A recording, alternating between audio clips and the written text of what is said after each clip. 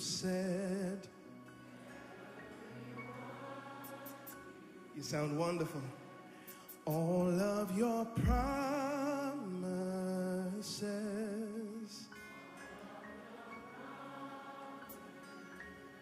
Now let's sing it out and we say this. This is hope for me. Say it. Wonderful. And we say, Jesus, I believe. Say. Every word you said.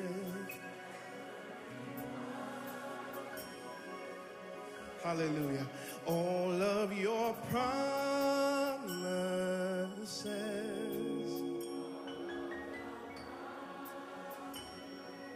Hallelujah. Can we celebrate as you sounded so wonderful. Let's do this together now.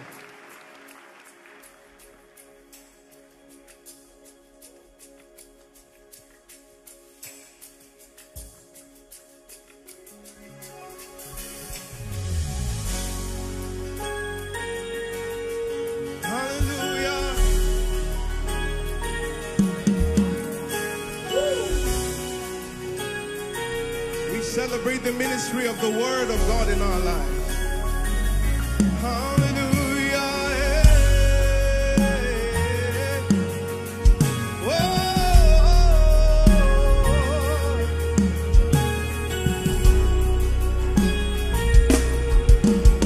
Hey. Let's go. Hallelujah.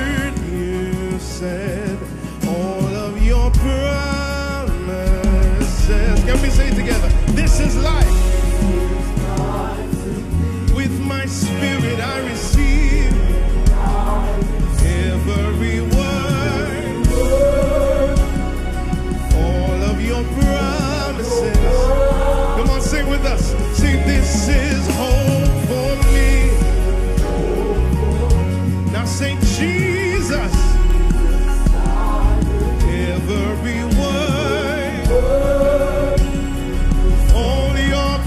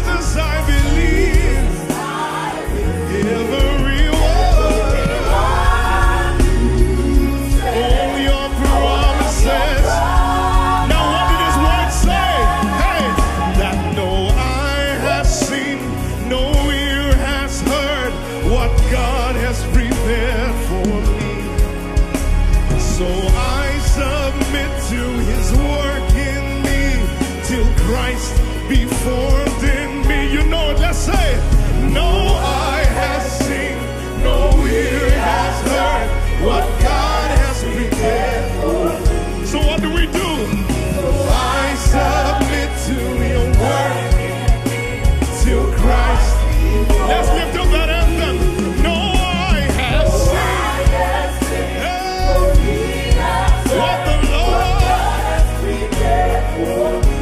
So I gladly submit to His word.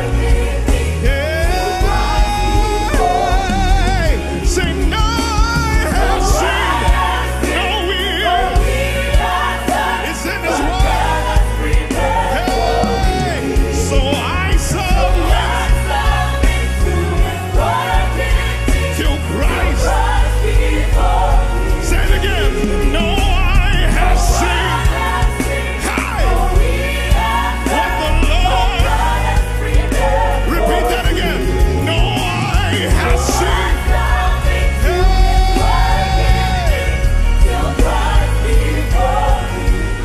No eye, say no eye.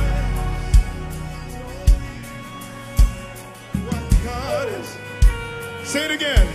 No eye has seen. Hey. Hey.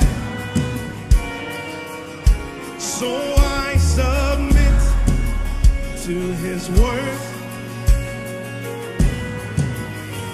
Listen. You have given me a destiny, a purpose to fulfill.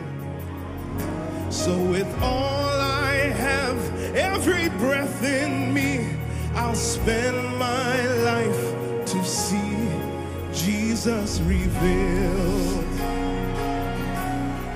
and Jesus glorified, Jesus revealed and Jesus glorified. Let's say, you have given a destiny and a purpose. Say that again. You have given me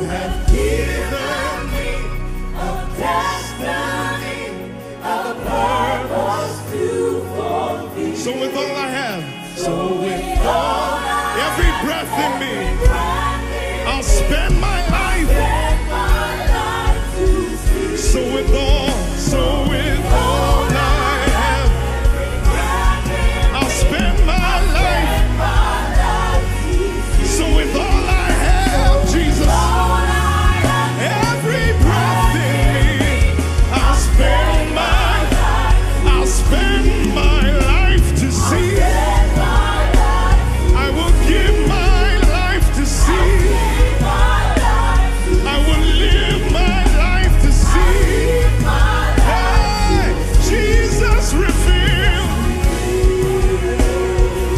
Jesus glorified. Hey, Jesus revealed, and Jesus glorified. For this is life to me. With my spirit I receive every word you said, all of your promises. Can we sing that? This is hope. This is hope for me. Say Jesus. Jesus, every word. All of your promises. Say no eye has seen, no ear has heard what God has prepared for me. I submit to His work in me, till Christ be formed in me. Hallelujah. Praise the name of the Lord. Can you lift your hands and turn this very powerful song to a prayer? I don't know what part of that song ministered to you most, but turn it to a prayer. Every part of that song was spirit-filled, life-giving. Turn the part that ministered to you most to a prayer. Lord, we bless you. Thank you for the ministry of the word in this house. The Bible declares that they grow from strength to strength, as many as appear before the Lord in Zion.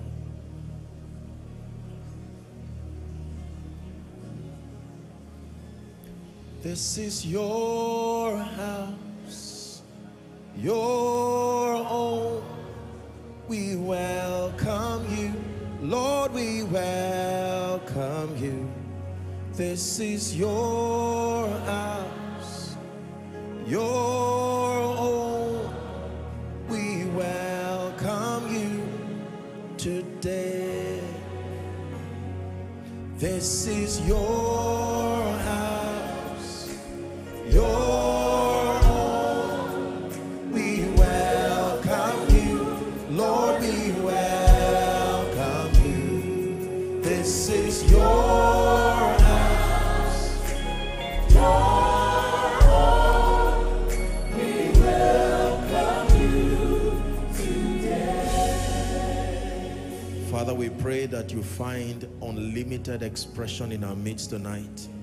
We submit to the ministry of your word. We submit to the ministry of the Holy Spirit. Keep building us, keep making us until we become. In Jesus' mighty name we pray. God bless you. Please be seated. Welcome to church. This is Koinonia. Hallelujah. Koinonia is beyond the name of a ministry, is beyond a program. It is an experience that should never leave you the same. An experience that is a blend of the ministry of the Holy Spirit, the ministry of the Word of God. For where you find the Spirit of the living God, the Bible says, now the Lord is that Spirit. And it says, where the Spirit of the Lord is, there is liberty.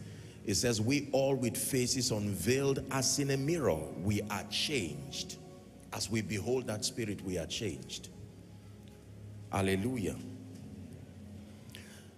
Let me give you a guarantee one more time, that if you submit yourself truly to the teachings that you keep learning week after week, week after week, I give you a guarantee by the integrity of the Lord Jesus Christ, the only thing you will find left in your life is beauty and glory.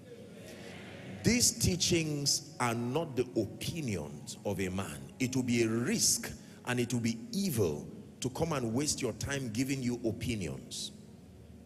The truths that you hear week after week are consistent with scripture, and they come by the wisdom of the Spirit, that when you hear, it is beyond just your ears. It sinks into your spirit, and the word begins to do something very definite. It may not look like it, but you be patient with the word and watch the wonder-working power of Jesus. I have seen God lift people by the word. I have seen God raise people by the word. I pray that you will not exempt yourself from this wave of transformation, this wave of glory that is sweeping across lives. Hallelujah. And you've been told again, for those of you connecting from across the globe, that distance is no barrier at all.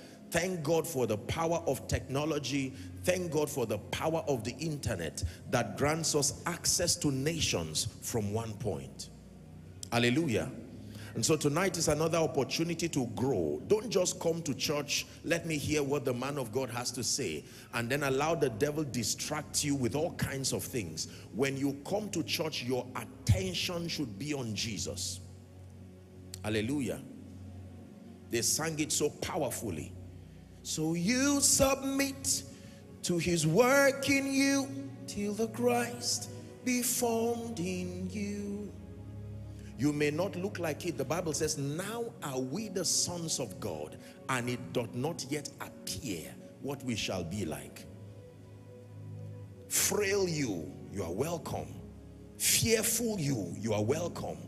Ignorant you, you are welcome. Confused you, you are welcome. Oppressed you, you are welcome. Sick you, you are welcome. Cursed you, you are welcome. Surrounded by all kinds of curses and yokes, you are welcome.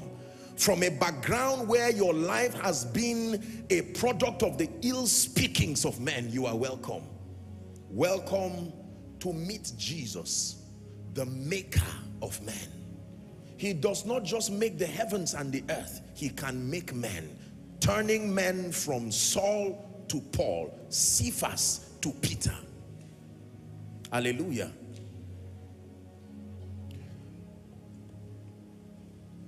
I wish we had time. I'd have called my precious people to still come and sing that part of the song. It ministered so deeply to my heart. Spending your life to serve his purposes. This is what we're about. And I'm praying tonight that as you hear the word, that for someone you will give the Holy Spirit a chance tonight to finally get a hold of your destiny and to make beauty and glory come out of it. Hallelujah.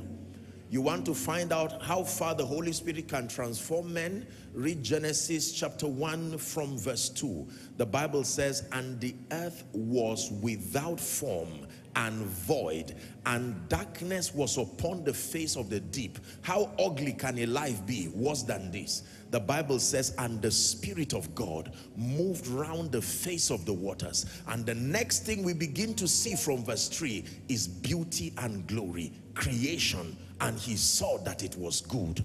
And he saw that it was good. When the Holy Spirit is there, the only thing that comes out is good. Hallelujah. So help us tonight, Spirit of the living God. We refuse to be familiar with your presence. We honor you and we pray that you will help us in Jesus' mighty name. Let me take a minute to really celebrate our family across the nations. I receive reports of people who do all kinds of interesting things just to get this broadcast available to their people. I was told by a dear lady who came in from Zimbabwe how that there's a particular region where these people just get projectors and they just put, once it's time for koinonia, and they just camp around and just enjoy. They literally reproduce koinonia right there. Can you imagine? Incredible manifestation. And this is so. Right now as I speak, without exaggeration, there are families gathered together like you watch a soap opera, like you watch series of your movies. There are people gathered together because of the kind of value they know they will receive. And for sure you will not be disappointed. And for you who have paid the price to come, how would God ignore you? Hallelujah. The greatest way to receive is to be close to where things are happening. The Bible says the man who was crippled, they couldn't see Jesus, they brought him close enough, tore the roof and brought him down. We'll discuss fixing it later on. But as for now, deal with this issue. And Jesus called the name of that madness faith. So leaving your house, leaving your nation to come here, other people may call it a waste. Some may call it a risk. Ignorant people may call it idolizing a man. But he calls it faith.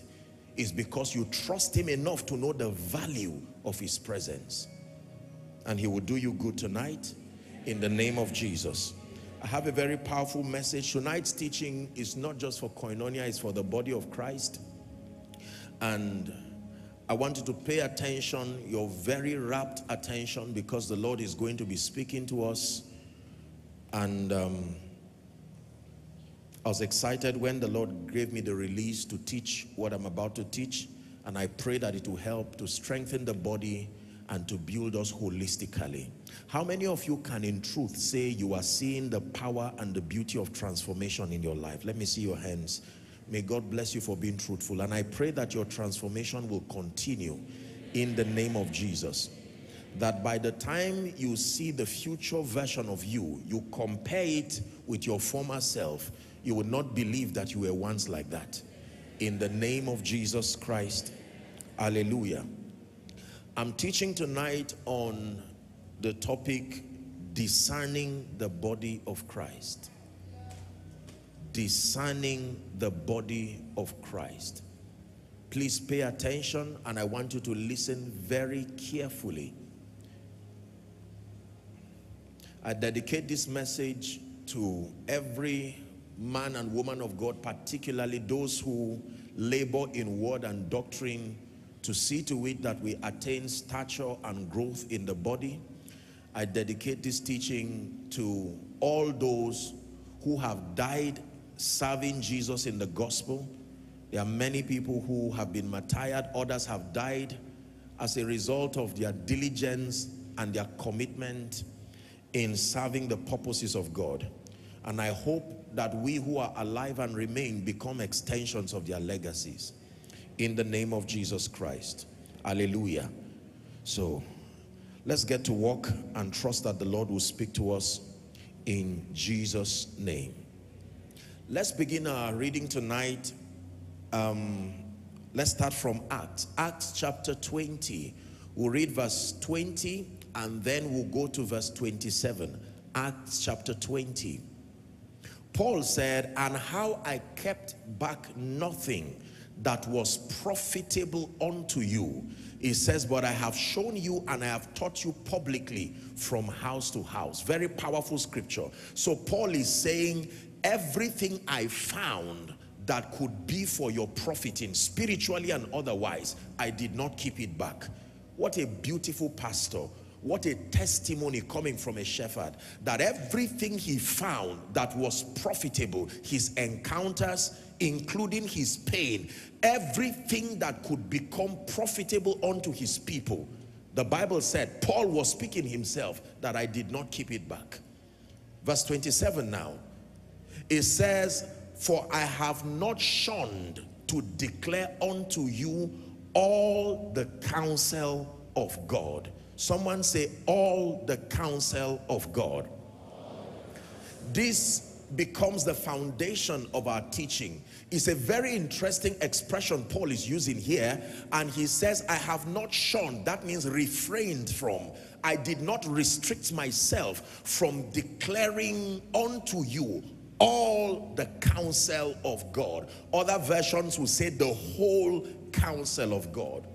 That immediately suggests that it is possible that throughout the lifetime of a man, a church, a congregation, you may not have an opportunity to be exposed to all the counsel of God. Remember in verse 20, he talks about the profiting of the believer. Now he says, in my insistence to see that you profit in your faith adventure, I insisted to see that you received all the counsel of God. Let's write the following down, please. Number one,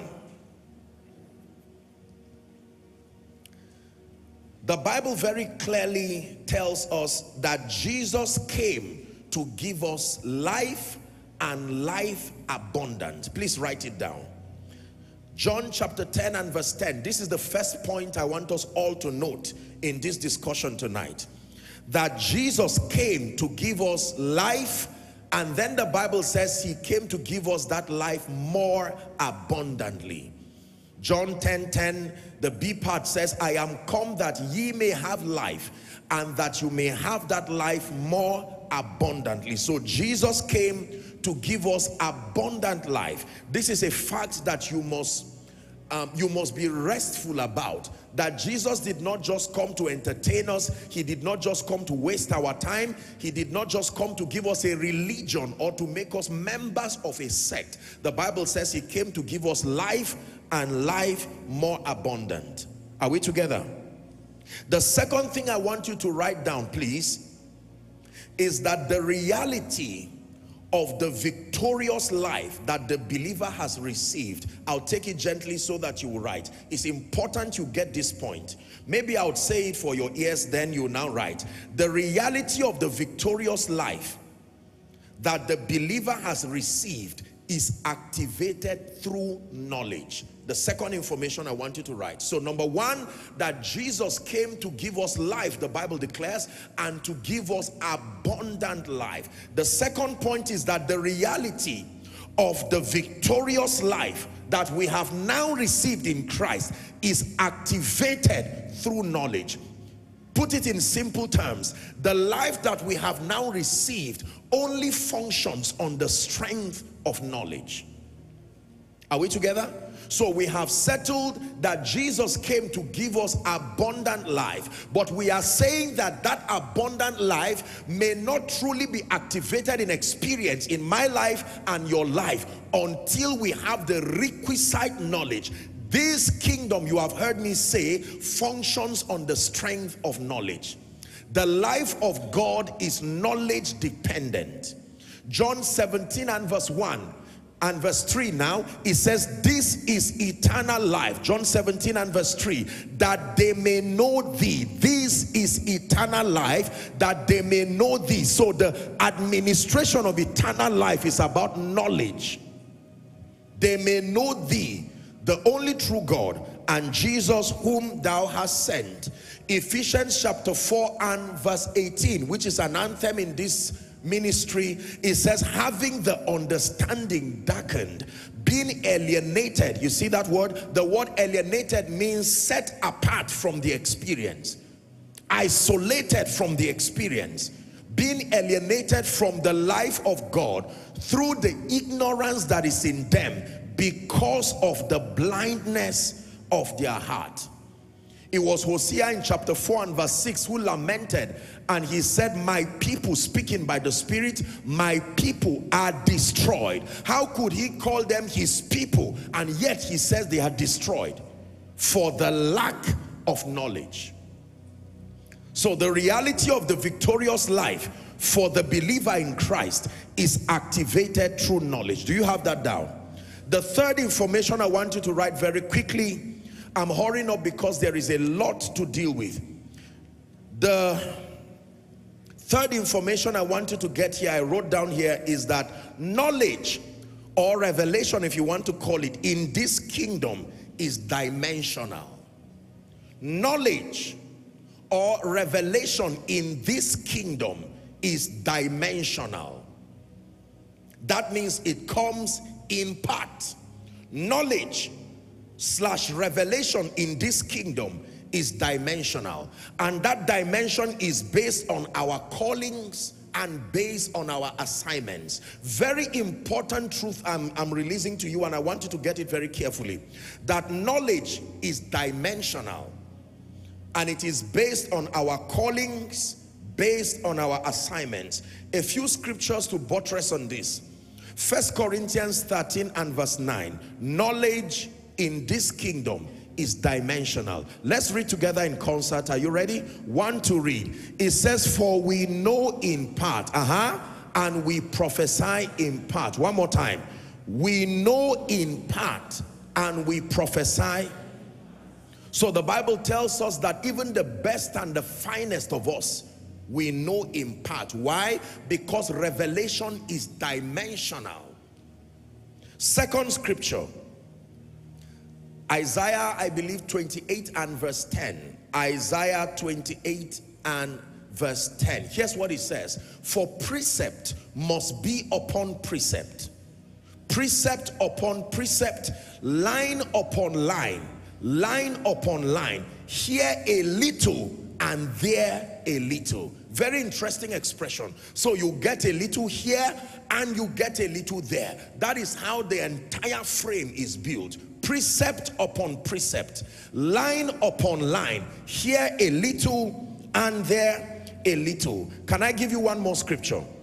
In John chapter 16, it is interesting that this is a statement that Jesus himself is making from verse 12. John 16 and verse 12. Jesus is saying, I have yet many things to say unto you, but ye cannot bear them now. Just pause a minute. Let me explain to you what he's saying. Jesus is saying, as much as I have given you several revelations about the kingdom, there are still other dimensions I have not given. In his case, it is not ignorance. It is that the people were not prepared, because as at that time, the Holy Ghost had not come upon them. Are we together? He's saying, listen, when you find another person with the Holy Spirit who is teaching you, do not ignore him, because he will come as an extension. Imagine if we had to depend on the teachings of Jesus alone. You would think we will know everything. There are many things about redemption we will not even understand, because the entirety of the redemptive process was explained by Paul, not even Jesus. Are we together? So even for Jesus, he's admitting here that there are many other things you need to learn, my dear disciples, for you to become apostles. An apostle, the word apostle comes from the Greek word apostolos. It means to be sent. Are we together now? He's saying that you cannot represent me with this level of knowledge. There is still a lot more that you need to have. Revelation is dimensional. Can I give you number 4? The fourth information, I'm building this foundation so that when I begin to discuss, it will make sense to all of us. I will do a very quick recap of everything I've said after the fourth point. Please write number 4. No single individual, I wrote here, is given the whole counsel of God. No single individual is given the whole counsel of God, no matter how efficient. No single individual is given the whole counsel of God. You may want to start that point because it is a very vital point. No single individual is given the whole counsel of God. Let's look at a few scriptures. Are we still together? Romans chapter 12. Let's begin our reading from verse 3. Again, we are considering the topic, discerning the body of Christ. Pay attention as I read. For I say, through the grace given unto me, to every man that is among you, not to think of himself more highly than he ought to think, but to think soberly, according as God has dealt to every man the measure of faith. Verse 4, we are reading down to 8. It says, for as we have many members in one body, all the members have not the same office. Please repeat the last line. Let's go back to verse 4 for emphasis. Ready? Let's read together. And all the members have not the same office. Is it clear there from scripture that we have many members within the body? He's using biology now to help us understand the body of Christ. He says all members have not the same office. Verse 5. So we, being many, are one body in Christ, and everyone members of one another. Verse 6 now. It says, having then gifts differing. Is that in your Bible? Having then gifts differing according to the grace that is given to us. It says, whether prophecy, let us prophesy according to the proportion of faith. 7. It says, or ministry, let us wait on our ministering. Or he that teacheth on teaching. Verse 8. Or he that exhorteth on exhortation. He that giveth, let him do it with simplicity. Or he that ruleth, leadership now, with diligence. He that showeth mercy with cheerfulness. The point here is that there are diversities in the body. I'm using this scripture to buttress on the fourth point, that no single individual is given the whole counsel of God, no matter how efficient. Second scripture, Luke chapter 22. We'll read from verse 19 and 20. This was the communion, and joyfully we're stepping into the season of Easter now. Today is Palm Sunday. Many, as you know, Luke 22 and verse 19. The Bible speaking about Jesus now. He was at table with the people to partake of the communion. And this is what the Bible says. The Bible says he took bread. And I hope you realize that Jesus had earlier said he was that bread. He called himself the bread of life. Is that true? And he took this bread now, which is himself. The Bible says he broke it and gave them. I like the word break it. No individual got the whole bread. Everybody got a part of it. The Bible says he took the whole bread, which he called himself, and in distributing it, he broke it. So that for you to have the whole bread, everybody must bring the piece that he collected. Are we together now? Now sit quietly. Praise the name of the Lord. So Jesus is teaching something powerful. The Bible never said he gave. You would have assumed that he just gave John the beloved, or Peter, or someone else. The Bible says he broke it, broke himself into various dimensions. Then he distributed to everyone who was there, so that no single individual will claim he had all the bread. Are we together?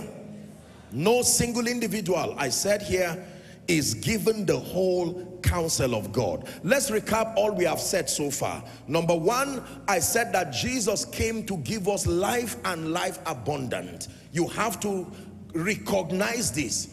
Jesus said it himself, that he came to give us life. Number two, that this life that we have now received in Christ, the reality of that victorious life is activated through knowledge. Number three, that the knowledge that we receive is dimensional, and it is according to our callings and our assignments. And then number four, that no single individual is given the whole counsel of God. That means all the knowledge that is required for the excelling of the believer cannot be given to one person as an assignment. Are you getting the point now? This means, still buttressing on point 4, I wrote here, listen before you write. This means in isolation to other dimensions within the body of Christ, no believer can grow accurately. Did you get that point? In isolation to other dimensions within the body of Christ, no believer, no matter how well intentioned, can grow accurately. Meaning, if you choose as a believer to refrain from accessing other dimensions of God that have been distributed according to across the body of Christ, something will happen to the health of your growth. You will not grow accurately. Are we together? This means in isolation to other dimensions within the body of Christ, no believer can grow accurately. Let me give you two scriptures. One, Acts chapter 18. I like to use that scripture from verse 24. Acts chapter 18 from verse 24. Acts 18 from verse 24. The Bible says there was a certain Jew named Apollos. He was born at Alexandria, the Bible says, an eloquent man. Follow this man now. He was, number one, an eloquent man. He was mighty in scriptures. The Bible says he came to Ephesus. We're reading down to 28. This man was instructed in the way of the Lord. That means he submitted himself to mentorship. Being fervent in spirit, he spake and taught diligently the things of God. But here's the problem: knowing only the baptism of John. What a fervent man, full of zeal, submitting himself to mentorship. The Bible says he knew only the baptism of John. It is safe to assume that the person who taught him knew only the baptism of John too. Are we together now? Now, imagine if you were to learn God only through the lens of this man. You would limit yourself to only the realities as far as the baptism of John is concerned, and you would never be able to step into higher levels of spiritual truth. The Bible says, verse 26 now, he began to speak boldly in the synagogue, whom when Aquila and Priscilla had heard, they took him unto them. I like this scripture. They had him and said, wow, what a zealous person. But this man is limited in a lot of knowledge. This man can be a better tool for the kingdom if we add these other dimensions to him. The Bible says they took him unto them and expounded unto him the way of God more perfectly. More perfectly. So if you had listened to this man by last year, you would be able to discern his limitations. And then two strange people called him and said, young man, you are a zealous person, I see your passion, but you are limited in knowledge. Let us supply for you other dimensions that make for your efficiency. If you were to listen to the same person by next year, you would see that he would come with another dimension of grace. Second scripture, Acts 19 from verse 1. Acts 19 verse 1. Powerful. And it came to pass that while Apollos was at Corinth, Paul, having passed through the upper coast, came to the same Ephesus again, and finding certain disciples. Please shout it with me, say disciples. Disciples meant that number one, they were saved, and number two, they were being taught and mentored by someone. Am I right on that? Verse 2, the Bible says, he said to them, have ye received the Holy Ghost since you believed? And watch this now. They said, we have not so much heard that there be any Holy Ghost. Yet they were disciples. They were under the mentorship of someone, but they were the dimension of the Spirit. That was the dispensation of the Holy Spirit, yet it was not captured in their curriculum.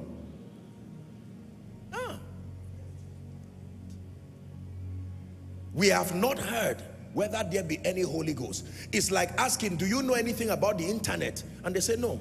We've been in school for years by a diligent professor, but we've never heard that there is anything called the internet. And I like Paul. Paul would have condemned them and insulted them, but Paul said, no, now let me show you. He said, verse 3, he was surprised. He said, unto what baptism then were you baptized? In other words, who is responsible for this bad job like this? You mean the Holy Ghost is everywhere? You are in Ephesus, the place of revelation, and you are not even aware that there are spiritual things happening like this. They said, unto John's baptism. The same John again. Verse 4. And then said Paul, John verily baptized with the baptism of repentance. I like Paul. Paul took it from where they believed. He didn't throw away that. He said, listen, what you have gotten is not wrong. You have done well. I salute you and I salute the person who has taught you. But then let's take it from that point. He said he was only pointing to you that at this point you should connect to something higher.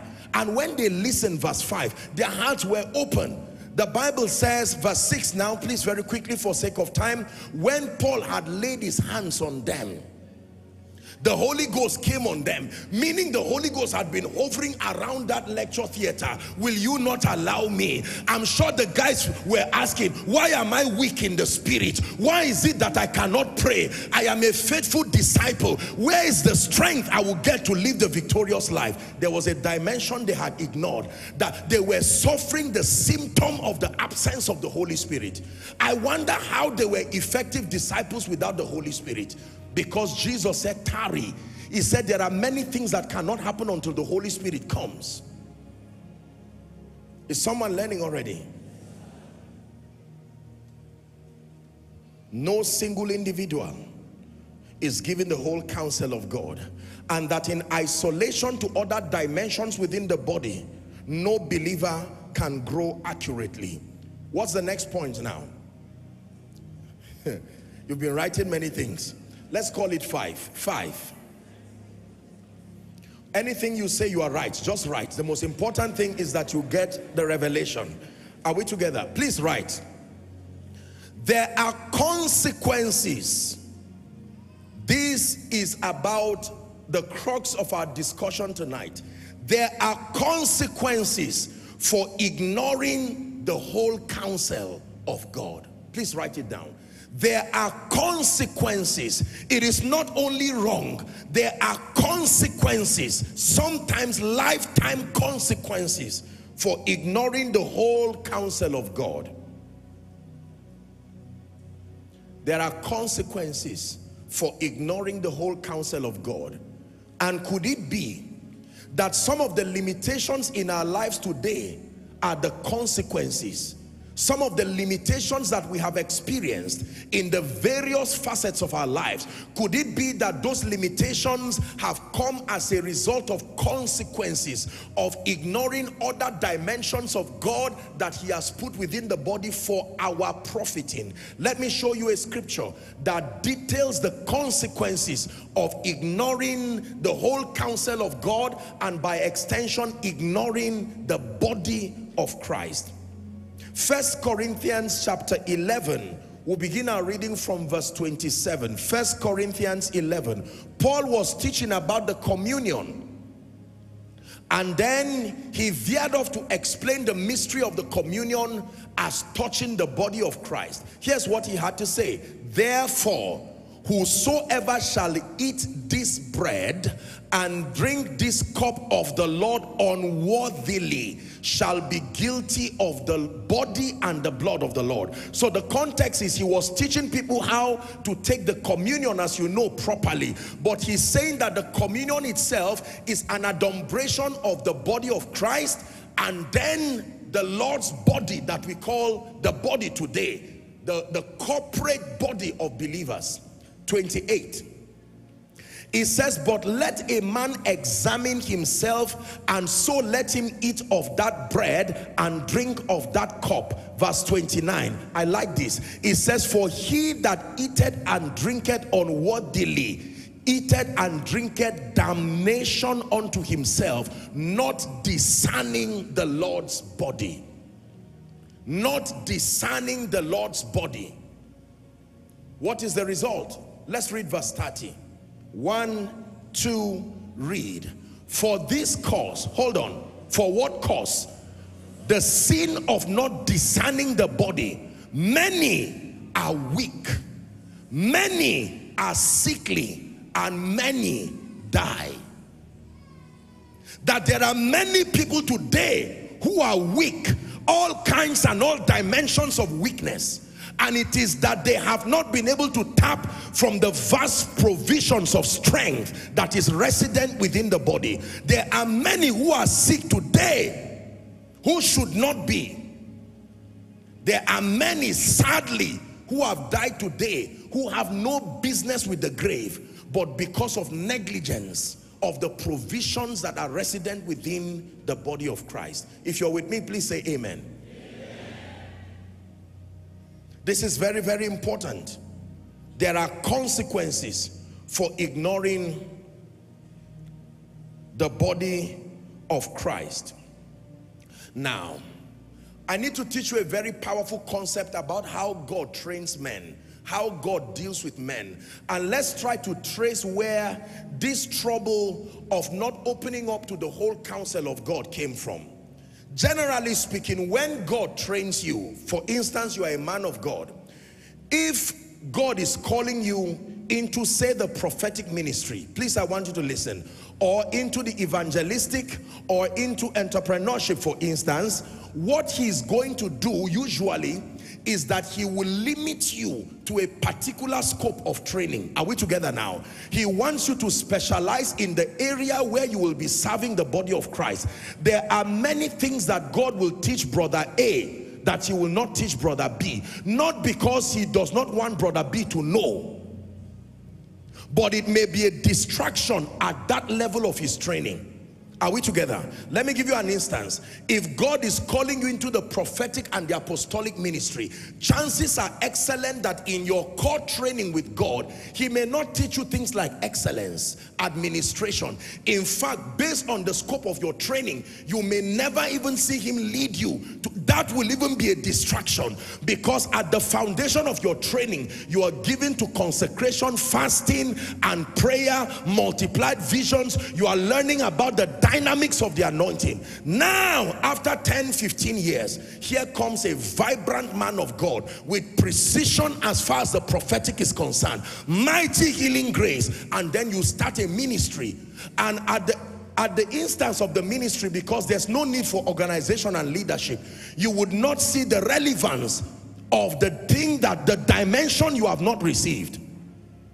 By the time members begin to come, You don't know what to do with them in terms of excellence and administration. Now, you are a mighty man of God, a great prophet, a great apostle, but there's no financial management. There is no excellence. Are we together? So members just come to receive of the miracle and go back because the atmosphere is pungent in terms of excellence. And you will be wondering, but I am anointed. Why is this thing not working? There is a dimension of excellence that you have not captured to be added to your experience to make you efficient. Now listen carefully. Now for another person, because God called this man to be a financial apostle, God called him to be an entrepreneur. In his training with God, he will find out that God is training him on leadership, capacity building. He may hardly fast for 1 week, I tell you. He may not see the value of fasting and praying and all of this, because he will spend time developing his mind. God will give him a visa at age 19 to go to John Maxwell Leadership School. By 22, this gentleman had already, he may have gone to Harvard and the rest, world-renowned leader. And by the time he gets to 25, he's already a multi-millionaire, working with a lot of intelligent people. If that person sets up an institution, chances are excellent that when he sees someone prophesying and laying hands on the sick, he will just say there's something wrong because of the bias that has come with his training. Listen carefully. This is a message that is bringing deliverance to many people. So there is a bias that comes by default, and God left it intentionally. In training you, you may never know that there are other dimensions that are needed in your life but not captured in your training. So by the time the Lord brings you and you begin your manifestation, you will teach and mentor people from the lens of your limitation. Are we together now? You will usually mentor people. All that you knew in your training was praying and fasting and word study. That is what you are going to teach and train people for, except that you will start seeing a widespread deficiency in their life based on the dimensions that you do not have but they need. Is someone learning? So let's assume that I have no knowledge of music. My own is prayer and singing, but my prayer and teaching. And then God raises some of these my precious people, and I say they are not needed. You raise your voice and you are singing, and people ask whether you are praying or singing, and you will not allow the diversities come. It doesn't matter. The most important thing is what I am saying. You see that you are going to, you will stop the potential of efficiency within the body that has come as a result of your limited training. There are many people today who have books that they receive from God, but the simple reason why those books cannot get to the globe is that they are poor. Simple. It's not demonic attack. They are poor and they do not even know how to be global in anything. Yet within the body there are people who cheaply, in 5 minutes, they will teach you how to be global as a crash course, and they will terminate limitation and mediocrity in your life. And yet, because we are not able to reach out, we remain stunted and limited. Is God speaking to someone? There are families today, please listen to me, who have suffered poverty and are suffering poverty. And when you learn God through those families, God is misrepresented, because you say, what kind of a God is this who cannot empower a family? There are many preachers. I grew up, respectfully speaking, seeing many missionaries and many preachers who loved God with all their hearts. Many of them today have joined the cloud of witnesses, but they had no influence, no efficiency. I saw their wives and their children suffer. Their messages did not make sense. What kind of a God is this? You advocate a kind God, yet they are driving the man's child from school. You mean such a responsible God who you are giving your all for cannot be so responsible to help the child? Because we had to learn God from the limited lens and the scope of many. It was a misrepresentation of God, and sadly that is still happening within the body of Christ. Is someone learning? Now here's where the real problem is. The real problem is not our being dimensional or our being limited. The real problem, unfortunately, is when the limitation now collides with pride and ego. When the limitation that is on a businessman, a man of God, collides with pride and ego, it will equal a disaster. Because now, to admit that I do not know everything, to admit that I am limited, that looks like a sting to my ego. I need to keep the semblance of invincibility to make members respect me. I need to keep a semblance of control, that I know it all and I know everything. This is what has been destroying the body of Christ, sadly, in Nigeria, across Africa, and even the globe. So I would rather someone suffer poverty for decades. I am not giving that grace, but I will limit that person from accessing that grace cheaply. It is within the body. I would rather create a theology that makes it look like love Jesus no matter what, and that is true, but it is incomplete. There are many things that God wants to be captured in my life and your life, but they are not available with us, but they are available within the body. I want you to please listen very carefully. Having diversities of gifts. I have met men and women of God in this nation and across the world, and I submit to you that I am humbled by the investment of the Spirit that He has placed upon lives and upon destinies. I've traveled a bit, and in my little sojourn, I have met with men in the business world, in politics, and even in ministry. And I have been tremendously blessed by the kind, the quality, and the dimension of God that is resident within those people. Imagine what would have happened to our lives if we became limited to say, all that God taught me is all that I need to learn. The same Jesus who taught the disciples told them, there is still more lecture coming. It will not be by me, but it is still profitable for you. If we rejected the teachings of Paul and said, Paul, who are you to teach me? Jesus himself was the one who taught me. We would never know the Pauline epistle. We would never know that we have been seated with Christ. We would never know that we are to stand fast in the liberty wherewith Christ has made us free. We would not even know how to ward off the arsenals of darkness. It was Paul who arranged the administration of the gifts of the Spirit in 1 Corinthians 12, 13, 14. We would never have known that there remained faith, hope, and love, but the greatest is love. It was Paul that taught us how to manage diversities in the body. Imagine learning God without Paul. But as powerful as Paul is, nobody taught love like John.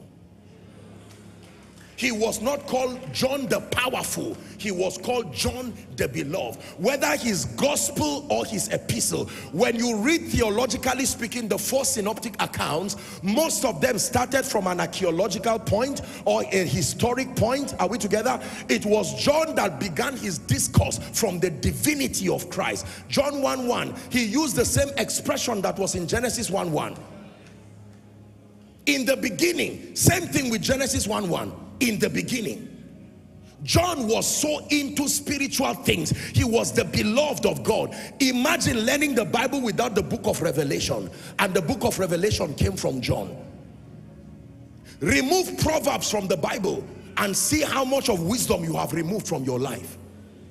Remove Genesis, Exodus, Numbers, Leviticus, Deuteronomy, and see how bankrupt your spiritual experience is. Those 5 books are captured in one name, Moses. Remove the prophets, both minor and major, and read your Bible without them, and see how lopsided your understanding about God will be. Is someone learning now?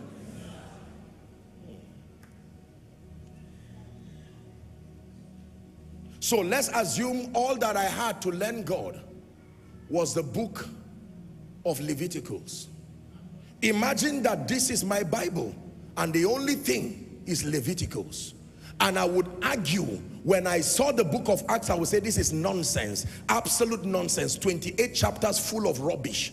Imagine if I saw the 4 Gospels. Who is the Holy Spirit? Not really mentioned. He was only mentioned in type in the book of Leviticus. Imagine the dimension of God I would never carry. My question for you this night is, I wonder what peace you are holding and ignoring the rest, and claiming that you know everything about God. This is true for pastors. This is true for businessmen.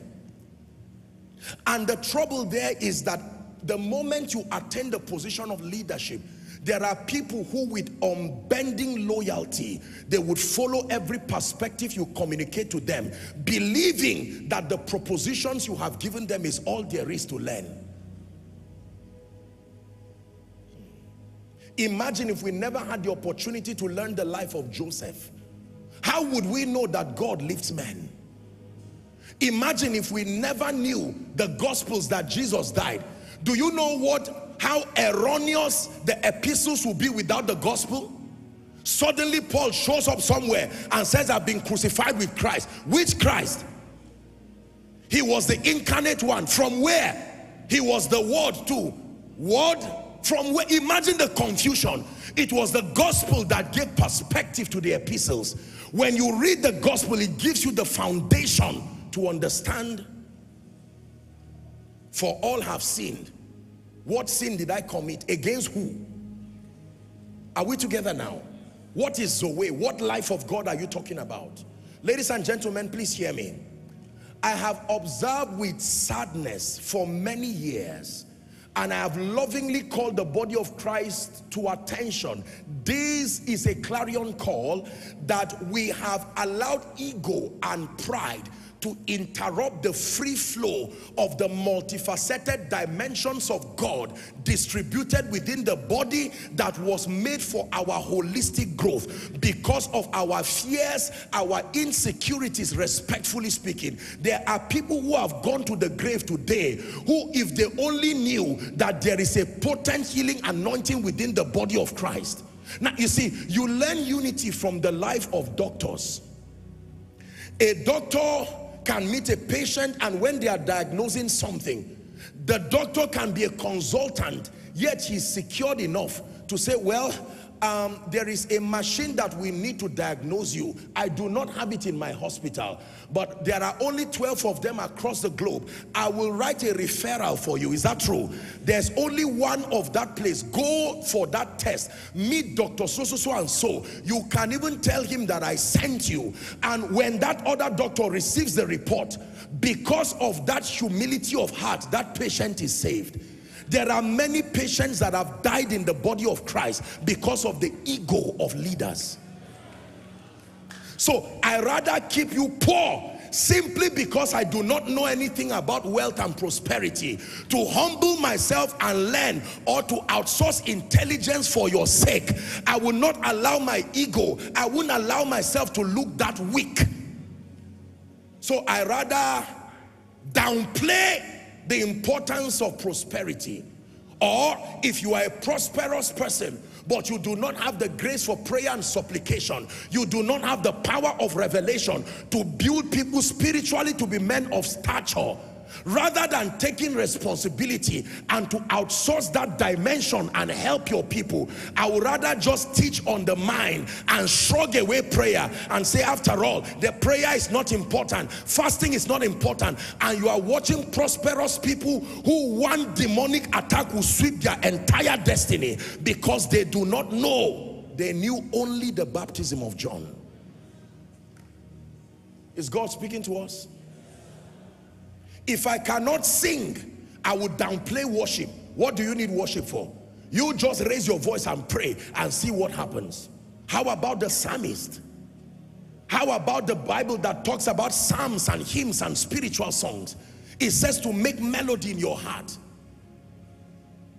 Can I tell you, one of the deficiencies in the body of Christ, and this is purely an issue of ego that Satan has taken advantage of, is that for some reason we feel weak and we feel incapacitated when we are brought to a point where we have to admit that we do not know everything. and I know where this came from. Let me tell you the truth.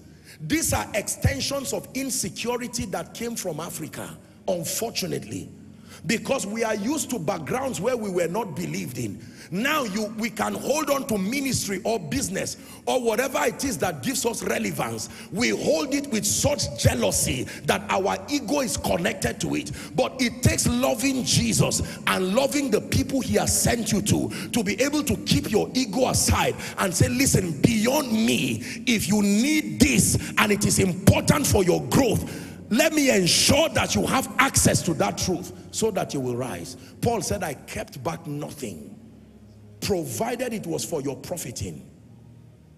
So, let me paint for you a picture of the variety of limitations that are represented in the body of Christ. Listen carefully. There is prosperity without spiritual fire. Very prosperous, where people continue to excel in terms of career, but spiritually there is bankruptcy. On another hand, there is a lot of prophetic advantage without soundness and respect to the word. So we have all kinds of prophetic manifestations and they are profitable, except that because of the charismatism around the prophetic, most people have downplayed the word. What do I need the word for when a man of God can tell me the next 5 years of my life in 10 minutes? Are we together? Then thirdly, we have people who are anointed, full of anointing and charismatism, but zero character. Zero character. Not even small. Zero character. Are we together now? Then we have those who have character, solid character, full of suffering. Character with poverty. Character with mediocrity. Character with failure. Their children never rise. In fact, respectfully speaking, they can even fight anything that looks like growth because they perceive it to be antichrist. I wonder which of this variety you and your children have been a victim of. My assignment tonight is to let the body of Christ know that in this mistake, there is no winner. In this mistake, I repeat, there is no winner. So God has granted you the grace, for instance, to bring the dimension of kingdom prosperity to the body of Christ. We must appreciate that contribution. God has granted the dimension of grace to bring the ministry of prayer and supplication to the body. God has granted grace to bring the prophetic to the body. God has granted grace to bring the sound doctrine, the teaching grace to the body. God has brought grace to understand leadership and influence. Listen, the body of Christ will become delivered the day we, number one, admit that no matter how efficient we are, we cannot be an individual capture of everything. Then number two, to have a healthy respect for the dimensions that are available in the body and needed, but not in our lives. So I must be able to appreciate what some evangelist is doing across Africa and doing across the globe. As much as I do evangelism, I am not called to the office of an evangelist. And so when you see someone who is classically doing that, whose life is about soul winning, I mean missionaries all around. There are some of you, if God sent you to Zamfara or Maiduguri, you will spend your life casting that voice. And there are people, when they hear God once, they will pack everything and sell it and be on their way going. How do you trivialize them? Are we together? Please listen very carefully. The prophetic, unfortunately, you will hear me say, and I will repeat again, the prophetic has gone through several kinds of things. It needs a lot of cleaning up, I must admit. However, there are people who do not want to hear the word prophetic. Once they hear pro, they say, no, that is demonic, satanic. And you look at their lives and you can see the deficiency of the prophetic. You know that what they really need is the prophetic. Please listen. There is no tell them. God is speaking to all of us. So make sure you don't misbehave as you hear me teach. I'm giving a strong disclaimer now. Praise the name of the Lord.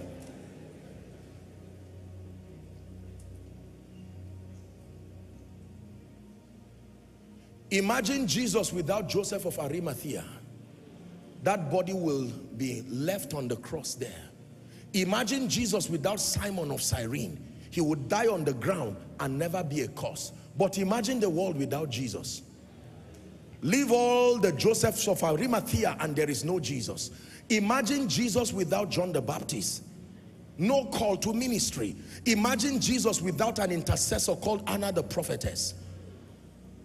Maybe they would have killed him when he was small. That they ran away with Jesus meant he could die.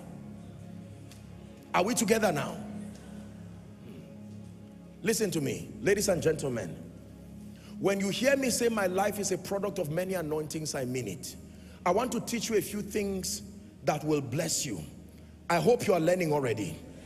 Let's continue. Write this down, please. There is a major fear, and this is what I want to address. There are many people today who have not opened up themselves to the ministry of the body of Christ because of two dimensions of fears, and I want to address it by the Spirit. One fear is unnecessary, but the other is quite necessary. Not necessary, but worthy of consideration, and I want you to listen very carefully. There are many people who are not able to receive from the body because of fear number one, the fear of being corrupted by the sad nonsense and rubbish that we find flying around the body of Christ. There are people who their resistance to opening up themselves either to other ministries or to other expressions within the body is a legitimate concern. Why? Because there is no denying the fact, ladies and gentlemen, I'm not speaking about universalism where you embrace everything. You just follow me. I will always balance and give you perspective on all my discussions. Are we together? Yes. There are people who have legitimate fears, and it takes only a blind person to not tell you that there are disturbing things across the body of Christ within Nigeria, Africa, and the globe. All kinds of things that call for concern. So there are people whose refusal to be opened on that wise is sincere and legitimate, because it took them a lot to build a track record with God. It took them a lot to build their business, to build a life of righteousness. They do not want to just pollute and corrupt themselves with any kind of nonsense that is happening. You find this across the body of Christ. There are many denominations today, respectfully speaking, who have not opened up to the diversity of the body for this same reason. Legitimately so. But then the second dimension of fear, which is unnecessary, the second dimension of fear that is unnecessary is the fear that has come by reason of believing, listen carefully, that if you open up yourself to the diversities in the body, something will happen to your life and you may lose touch with God. I can tell you it's an unnecessary fear. I'm going to show you a scripture right now that will bless you. Is someone learning? The secret to receiving from the body of Christ is captured in two very profound verses. The Lord gave me these scriptures many years ago, and it brought deliverance to my life. Let me share them with you. Are you ready? In Judges chapter 14, scripture number 1, Judges 14 from verse 12 to 14. Judges 14, 12 to 14. This was Samson. Remember when Samson was on his way going back, he tore a lion, the Bible says, and he killed that lion with his bare hands. And now he was returning back to go and see Delilah, and something happened. Samson said unto them, I will now put forth a riddle. If you can certainly declare it to me within 7 days of the feast and find it out, then I will give you 30 sheets and 30 change of garments. What was the riddle? Verse 13. But if you cannot declare it, then you shall give me what I was to give you now. They said, put forth the riddle. Let us hear. Watch this. This riddle is the mystery behind the fear of receiving from the body, and it is also the solution to receiving from the body. This was the riddle. He said unto them, out of the eater came forth meat, and out of the strong came forth sweetness. The Bible says, and they could not in 3 days expound the riddle. Let me interpret the riddle for you. That out of the eater came forth meat, and that out of the strong came forth sweetness. You know what happened? He killed a lion, remember the story? And then he threw the lion and it became a carcass there. And then when he came, he found out that bees came to make honey in the carcass. And that was a mystery to Samson. Out of the many green and the lush trees and branches, why would bees choose a carcass to come and make honey? It is not usual. Bees will use rocks and trees, but now from a carcass, the carcass of a lion, he reached into the carcass and he brought honey. Do you know the meaning of that? There is this treasure in earthen vessels, that out of a carcass, something that is rotting, something that is decayed, yet sweetness and honey can still come out of it. This is the mystery to receiving from the body of Christ. It is true that there is imperfection in the body at many levels. It is true that there are people who are still rising and growing. It is true that the body of Christ over the years have been marred with several kinds of limitations. But out of that carcass, God has chosen to still put honey there. And listen, the secret to receiving is that if you can endure the smell of the carcass, then you can bring out the honey. You can't bring honey from a carcass without enduring the smell. The first thing you will need to endure is the smell of the carcass. But there is genuine honey that is locked up within there. I know that the man of God has hot temper. We are praying that God will work on him. But meanwhile, do not allow the temper stop you from receiving the prophetic, because there is genuine prophetic there. And if because of your fear of anger, do you know what it meant to be a mentee to Elijah? Theologically speaking, Elijah was a hot-tempered man. You need to respect Elijah for enduring all the tantrums and the emotional swings that came from him.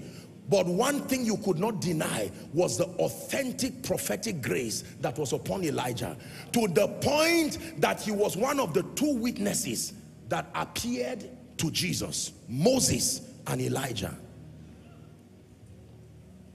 Are we together?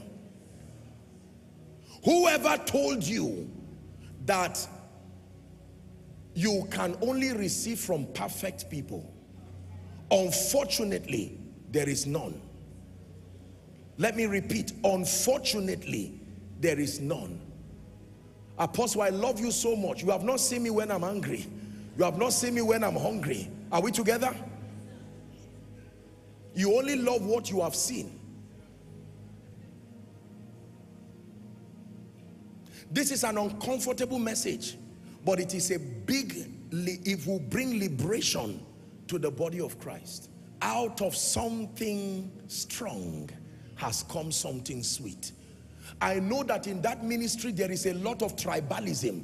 By the time you land there and you are not this and that tribe, you will feel it from the gate. But can you endure that pain of tribalism? Because in the midst of the tribalism, there is sound communication of doctrine. Can you endure the smell of the carcass so that you receive the honey? Are we together? There are many people who do not believe that anybody can carry the grace of God simply because you are aware of the limitations that are around men. Even if Jesus were on earth, you would have still run away from him. Your Jesus that you love so much, find out what he did with a whip in the temple. Imagine if your uncle was part of those who were flogged there. That your uncle returned back with scars. Who flogged you? Not a demon, not Beelzebub. Jesus, the Savior of the world. He didn't preach to me. He didn't ask me to repent. He didn't hold me like a dove. He flogged me. Are we together?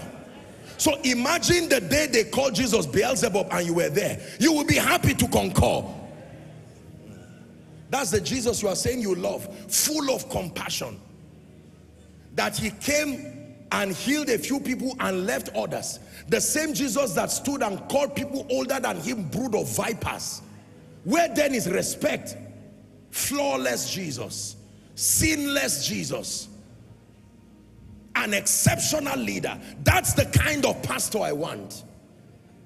Don't blame the disciples for being angry. They had to say, Jesus, let me tell you, we are respecting you, but if you are playing with us so that you will run away one day, you are not going to have it easy with us. We have left all to follow you. We are not understanding your ways again. Listen, I'm teaching you something. I hope you are learning. There is no perfect man of God. There is no perfect man or woman anywhere. This is not an endorsement of limitation and to not give us the appetite to press for growth. That is not what I'm saying. But I am saying in every church, in every denomination, can I tell you, you will need to endure the smell of the carcass to pick the honey that is there. There are men of God who are arrogant. There are men of God who are tribalistic, unfortunately and sadly. There are men of God who are very full of themselves. There are men of God who are very laissez-faire. It doesn't matter what happened. You can tell them they stole something. You say, sorry, God will do something to you about it. And that sense of leadership and responsibility is not there. But in the midst of that carcass, there is still honey. Can you endure the smell? Smith Wigglesworth used to wind his hand at dead bodies. They once brought him a dead body, the story records, and he wound his hand and gave the dead body a punch. Imagine that were your child. And you said, man of God, I hear that you raised the dead, and he says, stand back. And he's winding his hand. You thought it was a prophetic act. And the next thing, he will punch that dead body. The first time, and he said, come back to life. And the dead body falls like a pack of cards. And he's about to repeat it the second time. Yes, read your history books and they will tell you. And he punched the second time, and by the third time, he punched and the dead body coughed back and came to life. How do you explain that? How do you explain a Savior who spits on the ground and uses mud? You brought your kind relative who has been suffering. Please open the eyes. And the next thing, you see someone with dry mud. Then he tells him, find your way and go to a pool called Siloam. Go and wash and you will see. Will you return to such a church?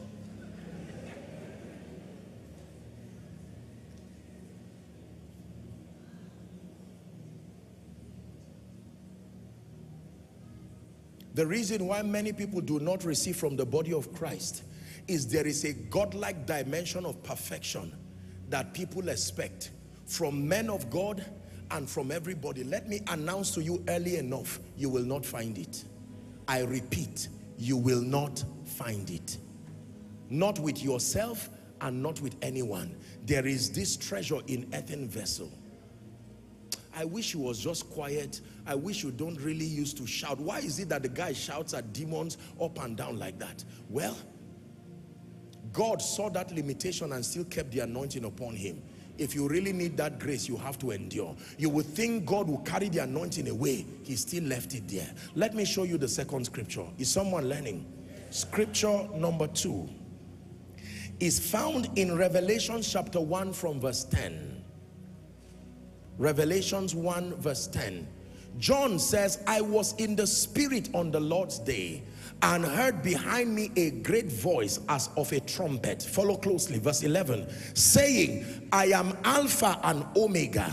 I am the first and the last. And what thou seest, write in a book and send it unto the 7 churches which are in Asia, unto Ephesus, Smyrna, and Pergamos, and unto Thyatira, and Sardis, and Philadelphia, and Laodicea. Verse 12.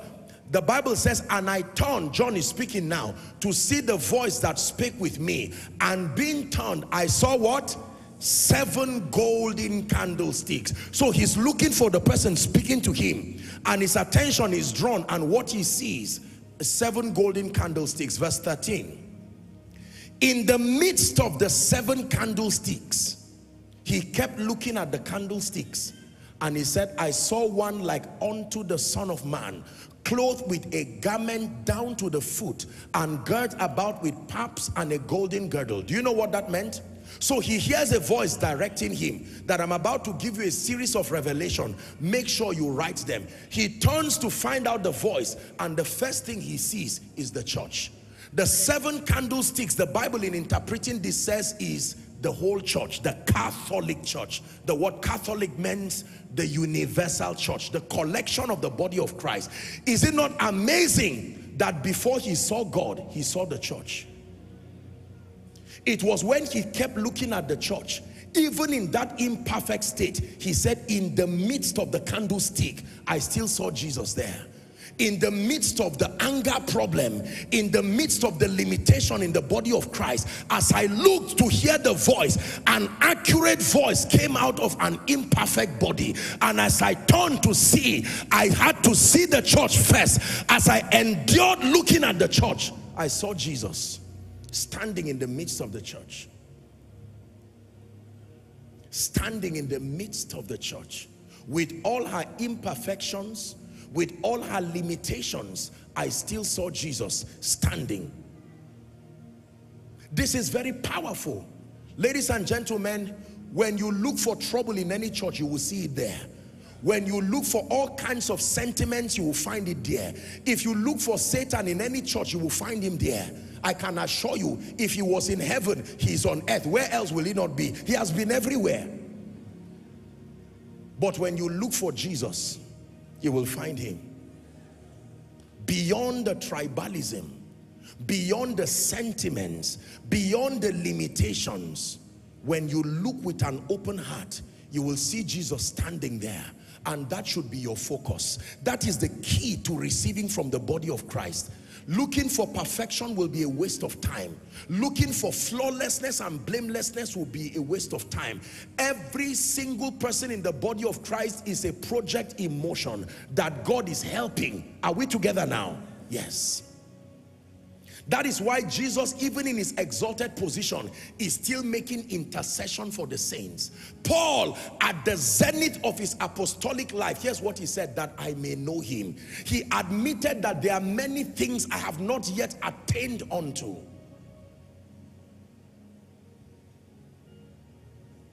For as long as what we are looking for is perfection and flawlessness, when the Bible says, be ye perfect, the word there is not blameless, is the word matured.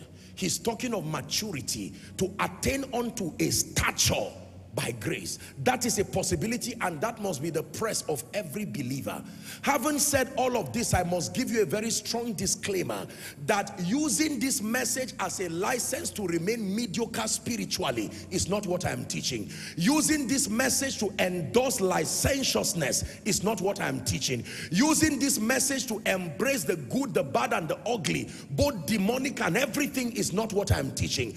This message is a clarion call to reveal, number one, that as an individual, we do not sustain what it takes to communicate the entire counsel of God as individuals. There will be a need to understand the diversities in the body and to be open to receive from the multifaceted dimensions that are in the body. No matter how I teach you on finances, no matter how I show you the way of the Lord, you cannot come close to veterans in finance, men like Pastor Sam Adeyemi. These men are not just business people, they are called. It's a mantle, it's an office, it's a mandate. Are we together?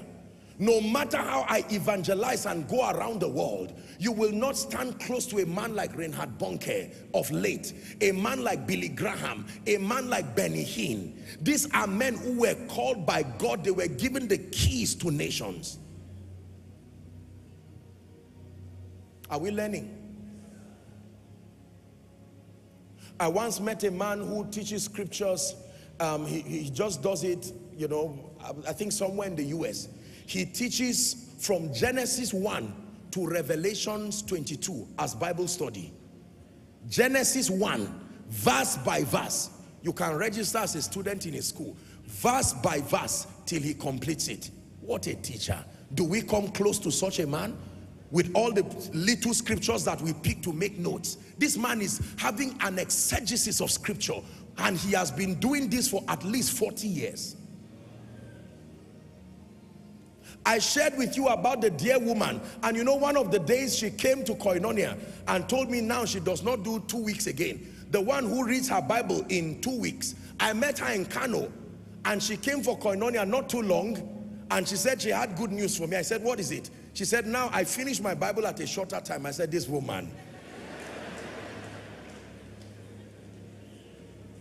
Ladies and gentlemen, it takes a lot of godliness and self-security to be able to admit and even embrace the diversities in the body. No matter how anointed I am, let me tell you the truth. What an elder will give you, blessing you from the pain of their experience, you will never be able to get, no matter how anointed I am. That you meet your grandfather who was a missionary and he says, kneel down, I want to bless you. No matter how anointed we are, we know the difference between us and the fathers. And no level of arrogance and stupidity, at least let me speak for myself, will ever make me to downplay, demean, or think that by reason of the help of God upon our lives, in truth, we are not going to honor them to the detriment of the grace of God upon our lives. It is not a lie that God has helped us, but we must be wise enough to know that God has shown mercy and they have seen far. When I have the privilege to see the fathers, I am quick to look for something to honor them and to have them speak over my life. I'm not looking for a verse. I'm not necessarily looking for Bible study. I'm looking for the blessing. That he can speak over your life and open the two-leaf gates of your destiny. Is someone helping you? Is someone being helped by God? Do you know your parents, watch this, your biological parents, there is a blessing that comes from them that no preacher can give you. It does not matter. I can lay my hands on you. I can soak you inside a bottle of oil as though to marinate you. You will come out. You may never have the privilege, your father and your mother, to bless you from their hearts. Everybody has his place. So when it is time to preach now, to do all of this, you are sitting down to listen to me. But there are people here who run all kinds of leadership institutes. There are all kinds of people here, legal practitioners. If I'm in the court of law, I will not say, sit down, I'm a preacher. No, I enter there and sit quietly and listen to the intelligence of the judges while they talk. Is that true? If I go to a restaurant, I don't say, everybody clear the way for me. A man of God is there. I have to sit down and submit to what is there. Because if I allow pride, hunger will deal with me in that restaurant. Am I right on that? Do you have the courage to admit what God has given you and to also admit what is available in the body for your blessing, but not through your life? Apostle, I am confused right now. I've been confused for years. If you open up yourself to the accurate prophetic, in 5 minutes, the mysteries behind the ill happenings in your family can be revealed. And God can help you solve that problem in a moment. Are you willing to? That is the question. Apostle, I love the Lord, but it does not seem like I'm experiencing growth even in my church and my membership. Do you know that there are people who have what I call a kingmaker anointing? They have the grace that enthrones kings. When you see them, will you be open to receive? They may not have all the revelation you have, but I tell you, they have a throne that backs their mantle in heaven. Imagine if I never met the dear woman, the women that prophesied to me years ago that I met in Jos. I wish I knew those women. Maybe they've even gone to be with the Lord now. I look at these women, they didn't bring any Bible study revelation, simply for showing them benevolence and honor. They look at this small boy, and the woman looks at me with the audacity of an elder and says, forever walk upon gold. Hallelujah. When I have the honor and the privilege of meeting our fathers, and I get on my knees and they are praying, before I listen to what they are saying, I open up my spirit like a rubber ring. I stretch it to the limit. Lord, let everything they have said, let it rest upon my life.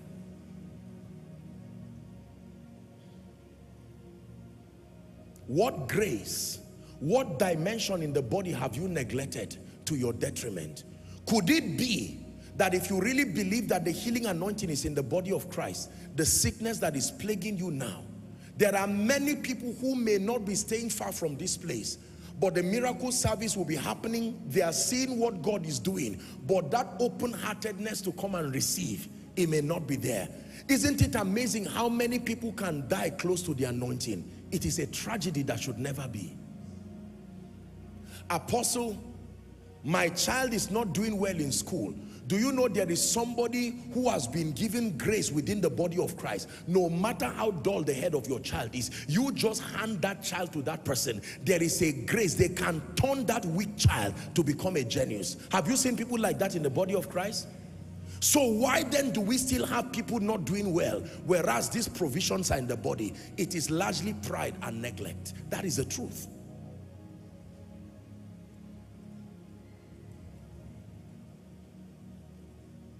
I thank God for the privilege of having access to receive the blessing that I received from our father in the Lord, Bishop David Oyedepo.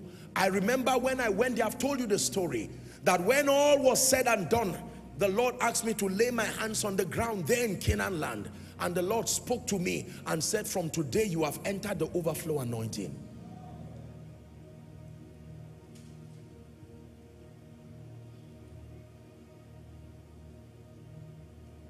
There's a light that I see in spite of all the darkness that surrounds me. And this light that I see only comes alive every time I hear your voice. It comes alive every time I hear your voice.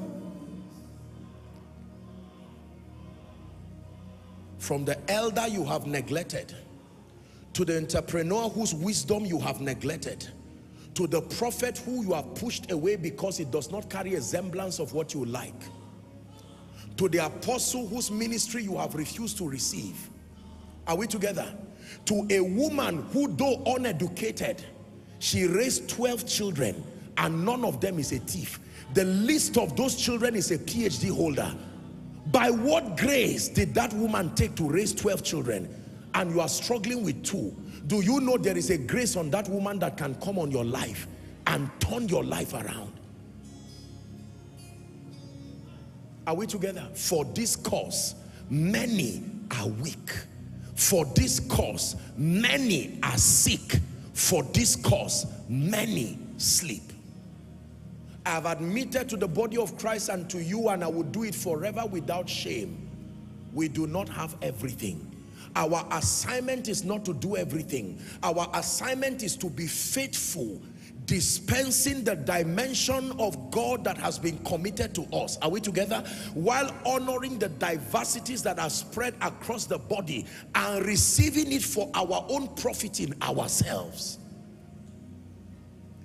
When I have the privilege of businessmen and very wealthy entrepreneurs, when I have the privilege of meeting with them, they may come to respect me. Apostle, we came for prayer. And sometimes I'll say, we'll do the prayer after the discussion. But let me learn what I do not know. And in 5 minutes, years and decades of intelligence distilled through a heart that is willing to transfer knowledge, you would learn something in one moment that can help the ministry. Let me tell you something. Years ago in Zaria, when we were about, I think it was when we were about to start Koinonia. Already we had meetings and the ministry was ongoing. But when we were about to start Koinonia properly, the Lord gave me an instruction. And the group of people, then were about maybe 300-400 people. And the Lord gave me an instruction to tell everybody to write a few things you feel that can be incorporated into the ministry to make it better. Don't write your name so that there's no fear, and don't be nasty, don't be disrespectful. Just write your observations. Ladies and gentlemen, I sat down on every one of these and wrote some of the things, the principles and the ideas that run this ministry today were not my personal inventions. They came because I appreciated the people God gave me, and I said, please suggest whatever can make this better. And you listen, as anointed as I was, there were things I could not see. Who have you ignored because of pride? The know-it-all mentality will end up being a disaster to the body of Christ. Thank God for technology. It is decentralizing this pride right now, because you see, I foresee that in the next few years, people will start asking questions in the body of Christ, respectfully speaking, that will challenge us men of God, because we have taught certain things we need to politely withdraw with humility. People already have access to superior teachings right now, and they are learning more superior ways of the kingdom, and they are comparing spiritual things with spiritual and saying, listen, something is wrong somewhere. Can I tell you, if you're a man of God here, please hear me. Co-laborers in the gospel, I speak from a heart of love. Let us be unashamed enough to admit that there is more than what we carry. That does not downplay or demean the investments of God in our lives. It is a humble appreciation that there can be more than we have seen. After all, the mission is Jesus, not us. So what then is the shame? If it is true that the mission is Jesus, is it unfair if Joshua Selman decreases so that Jesus increases? What then is the shame?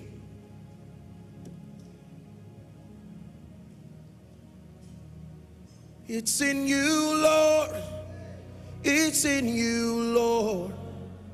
We know there's more that's found in you. It's in you, Lord. It's in you, Lord. We know there's more that's found in you. And we will never settle for less. We know there's more that's found in you, and we will never settle for less when we know there's more that's found in you. We're currently preparing for our international conferences, and there's no time to begin to tell you the gift of the body of Christ as far as their contribution towards this conference is concerned. Some of the people that make up the team, the planning team, the level of brilliance and intelligence that is coming from people, there were many things I would otherwise be clueless about. I am someone who is passionate about knowledge, but I'm not ashamed of admitting what I do not know. God has brought all kinds of intelligent people who have come up with ideas and propositions. In preparing for this conference, I've had to call a few people who have had experience on that wise to say, is there anything you can teach me? I know that there are some things I need to learn. I will not carry the pride to say, after all, the person who is talking to you is not a failure, but this is not the best of you. How many of us can humble ourselves to press for knowledge sincerely? Business people, will you keep failing and losing money in ignorance, whereas for half the price, using the currency of humility, someone can teach you the way out and take you away from shame and reproach? Man of God, with humility you can receive an anointing and go back and add that anointing to what you have, and your ministry would blossom. Let us not allow God's people die because of our ego. Remember, the mission is Jesus. When the mission is Jesus, you must be able to stay out of the way. Let me use a better expression, to decrease, like John said, so that you will increase. Our ego is interrupting the program of God at a frequency that is becoming disturbing. We do not have everything. We do not know everything. As far as that which God has committed to us is concerned, we owe God's people to teach with diligence. The areas God has given me, the areas of grace, I will teach you with all my heart, and I will serve the body of Christ in life and in death. But the areas where I have not been graced, with humility I will sit down and learn from those who God has given. There is nothing to be ashamed of. I remind you again, body of Christ, the mission is not koinonia. The mission is Jesus. The mission is not apostle, prophet, evangelist, businessman. The mission is Jesus. I pray that the body of Christ will grow and mature to a stage where we are able to diminish our ego and our insecurities that have come from our backgrounds, to throw away our prejudices and to focus on exalting Jesus. Koinonia, for as long as I'm alive, I will never let my ego to let you die in limitation. No.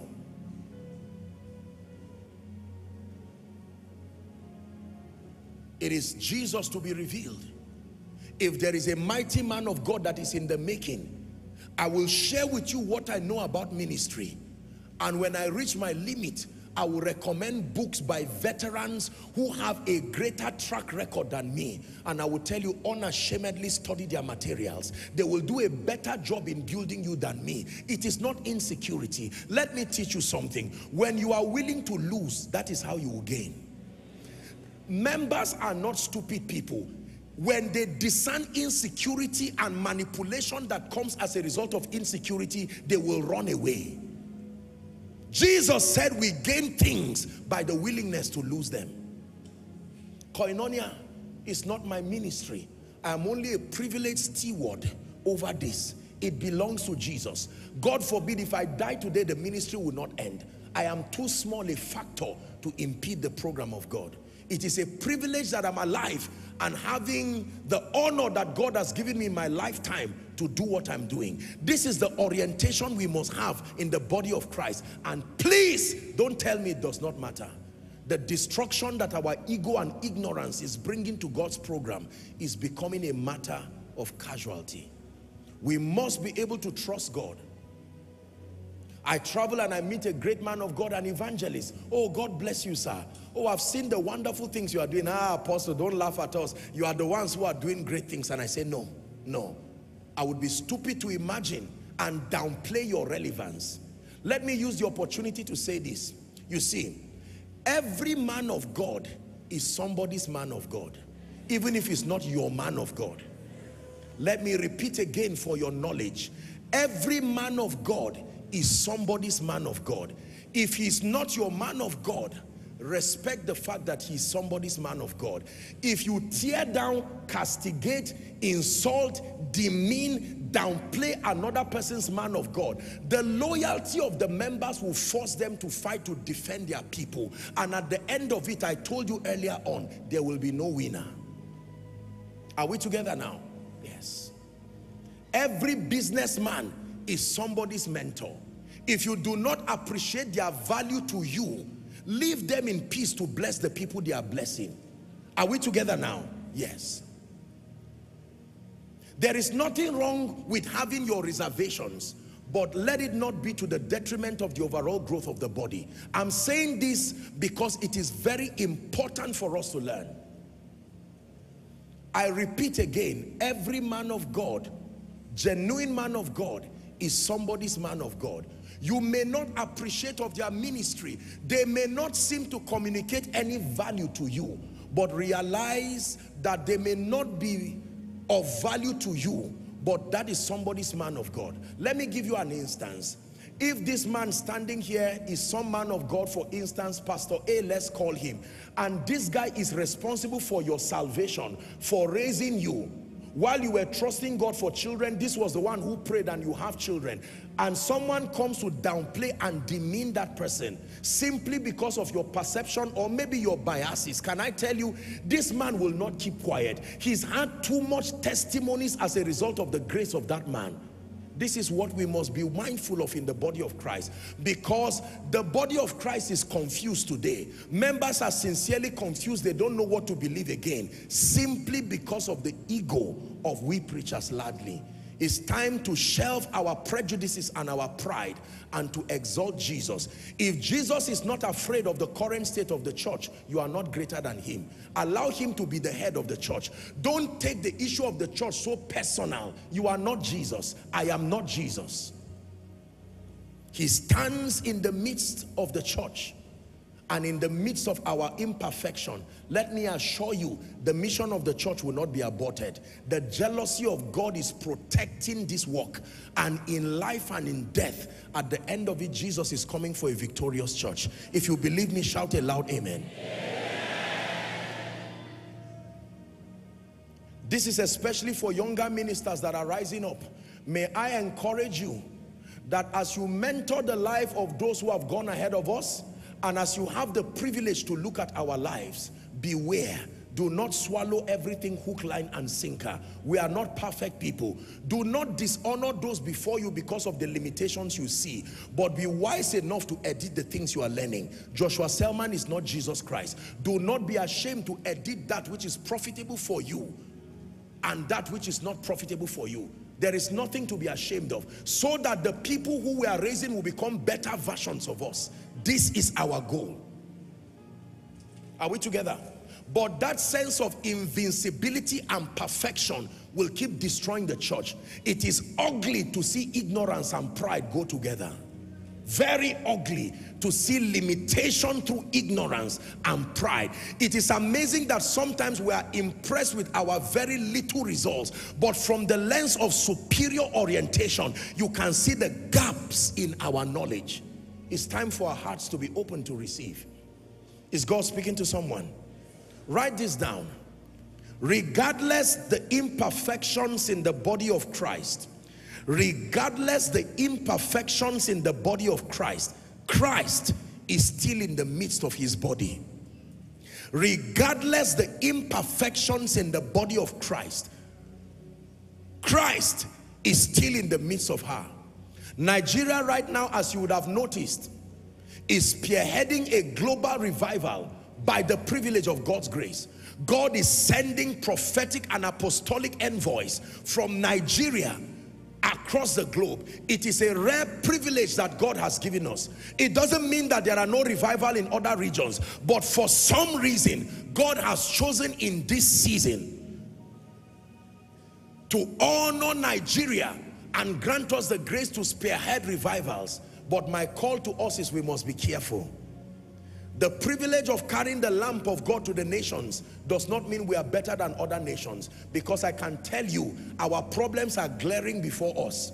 As anointed as we are, we have not been able to solve many problems in this nation. So God's call is an election of grace. Let it never be a reason for pride. Now God is sending us to the United Kingdom, sending us to the US. It does not mean there are no men of God there. There are mighty men of God. And even us in addressing Western nations, please let us not make it look as if everybody there has backslidden, because there are still mighty men and women who are doing great things for the kingdom that some of us do not even come close to.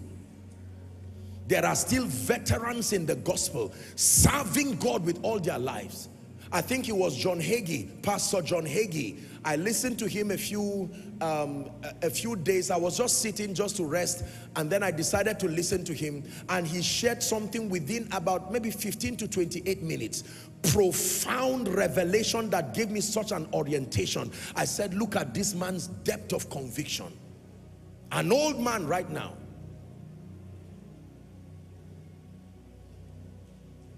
If you call Joshua Selman anointed, you did not lie. If you say Joshua Selman is trying as far as doing his best for the kingdom, you did not lie. If you say Joshua Selman loves the Lord with all his heart, truly you did not lie. But if you say Joshua Selman has everything, you lied. No, you lied. There are many dimensions you will need in your life that may not be available here. Our dream is to see to it that we piece together by knowledge. You see, when we seem to sound complete, it is not because we were intrinsically complete. It's because we became students of other dimensions of knowledge too. That is why when we speak, there seems to be a level of healthy balance.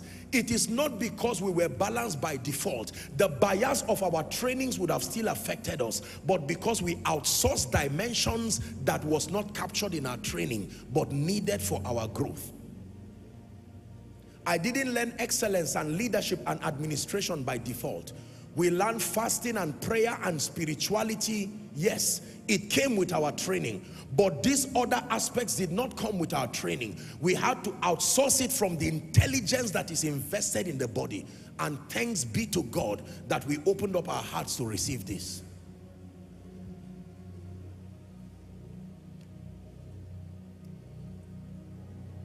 Now, let me show you how the Lamb's wife looks like. Revelations 21. The Bible calls us the bride of Christ. I want to show you how the Lamb's wife looks like, so that if that does not look like you, you will know what to adjust. Revelations 21, verse 9. If it is true that you and I are the bride of Christ, then I want to show you a biblical portrait, thanks again to the experience of John, that we have the privilege of seeing how the Lamb's wife should look. Are you ready now? Verse 9.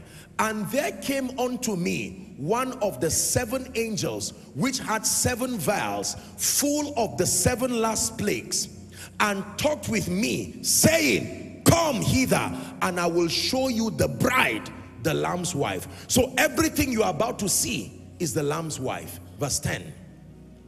And he carried me away in the spirit to a great and high mountain, and showed me that great city, the holy Jerusalem, descending from out of heaven from God. 11. He said, having the glory of God, and her light was like unto stone most precious, even like a jasper stone, clear as crystal. 12. And had a wall great and high, and had 12 gates, and at the gates 12 angels, and the names written thereon, which are the names of the 12 tribes of the children of Israel. Verse 13. It says, on the east 3 gates, the north 3 gates, the south 3 gates, the west 3 gates. Next verse, please. And the wall of the city had 12 foundations, and in them the name of the 12 apostles of the Lamb. And he that talked with me had a golden reed to measure the city, and the gates thereof, and the wall thereof. Next verse. It says, and the city lieth 4 square. This is the verse of emphasis. Watch the Lamb's wife. And the length is as large as the breadth. And he measured the city with a reed, 12,000 furlongs. Let's read the last sentence together. And the length and the breadth and the height of it are equal. This is balance and perfection. This is the Lamb's wife. No exaggeration, no over exaggeration of dimensions to the detriment of another. Let me have 7 of my gentlemen. Please come. Please come. Any one of you, just come and line up here. I want to show you something as let's appreciate them. Just come and stand facing the congregation. 1, 2, 3, 4, 5, 6. Any one more person? Come, protocol or whatever, it don't have to be, just come. Now just stand and space yourself. Look at this. Let's call every one of these gentlemen dimensions in the spirit. These together represent the 7 lampstands. This man, for instance, has been given the gift in this example of revelation. You want to understand the mysteries of the kingdom? Come here. Say, this man has been granted the grace for prayer and supplication. Say, this man has been granted the grace for administration and leadership. Are you getting the point now? Please take note of the things I'm telling you. Say, this man has been granted the grace for influence.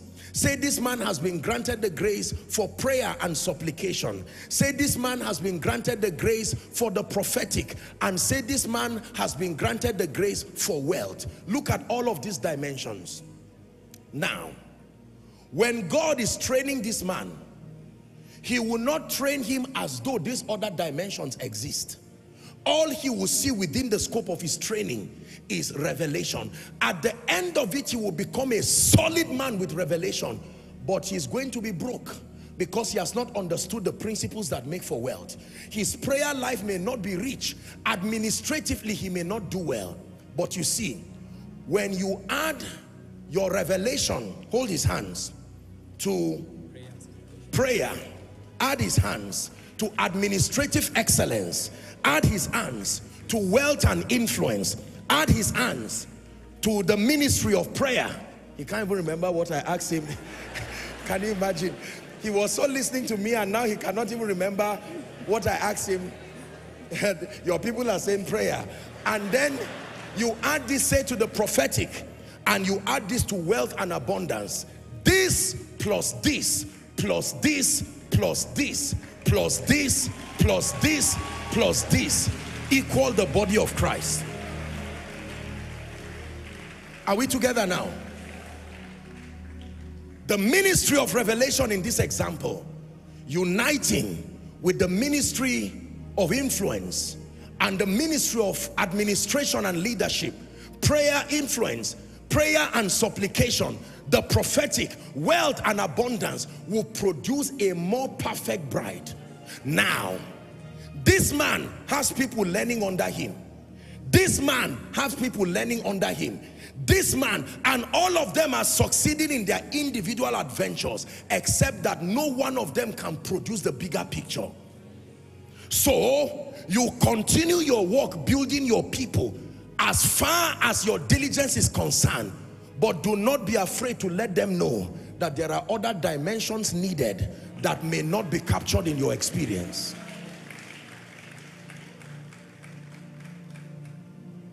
The day you are teaching on revelation, everybody here keeps quiet and listens to you because it is your office. Where's my prayer man?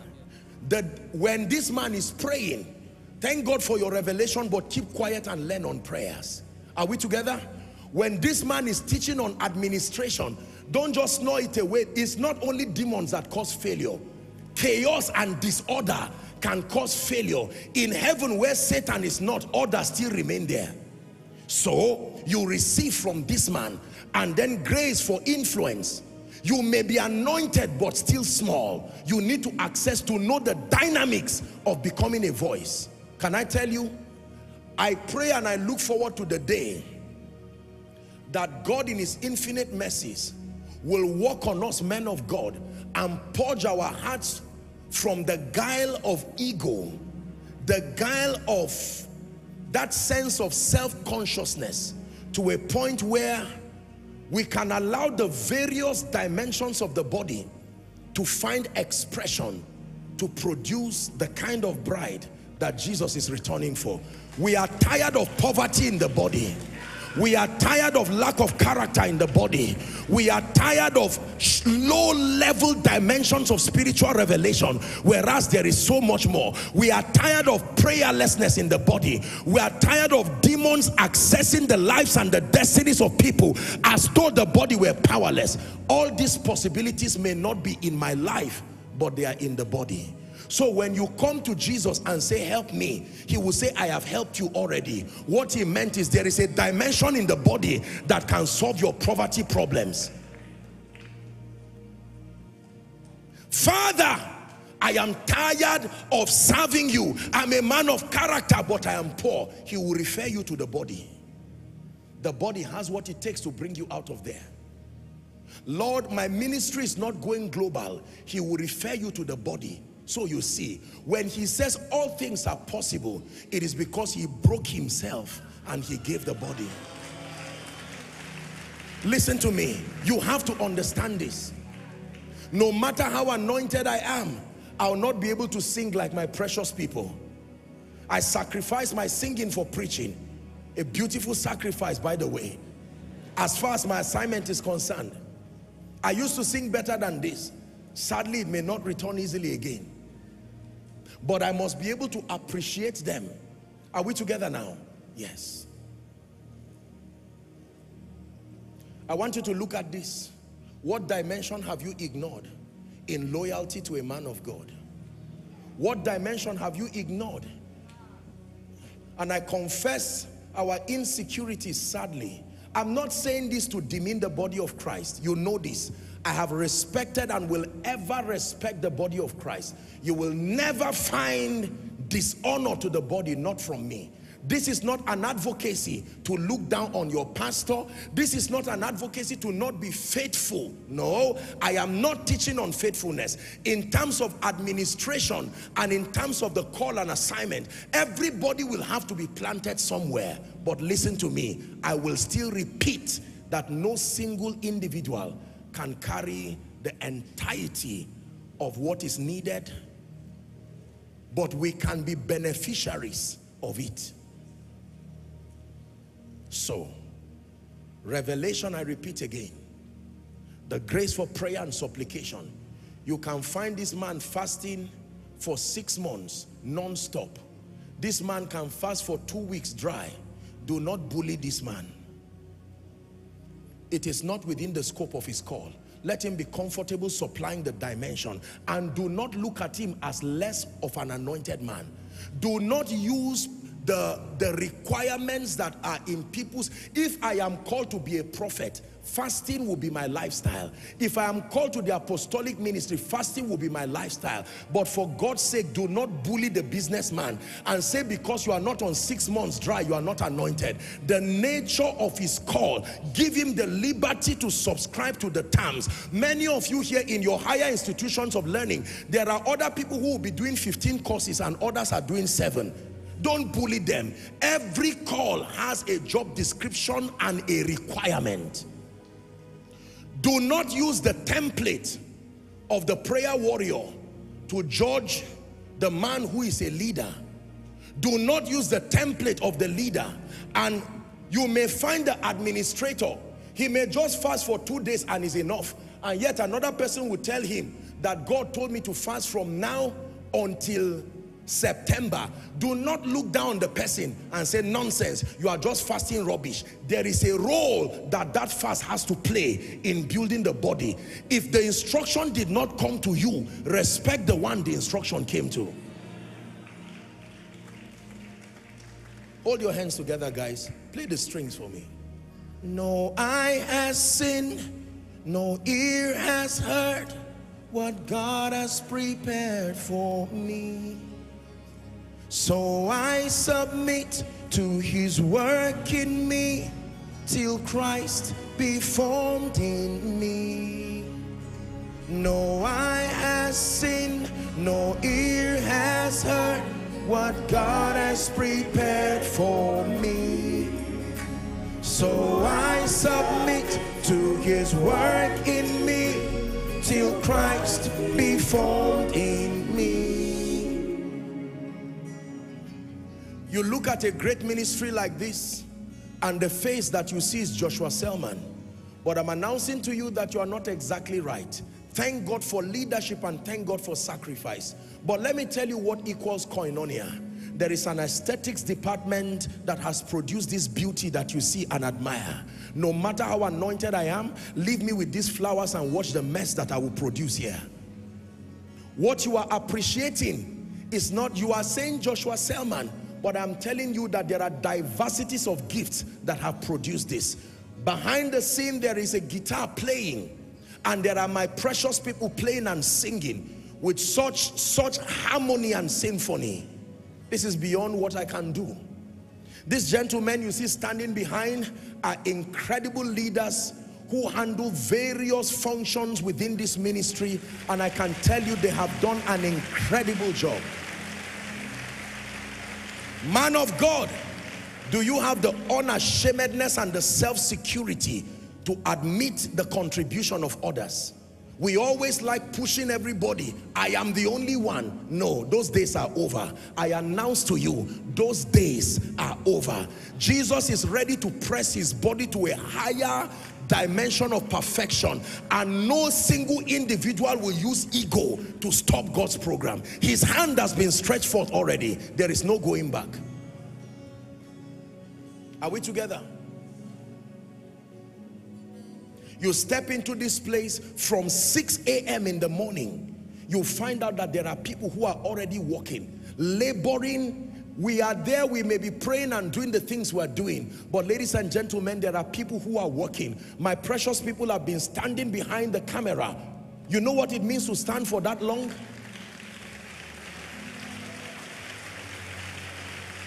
Now, hear me.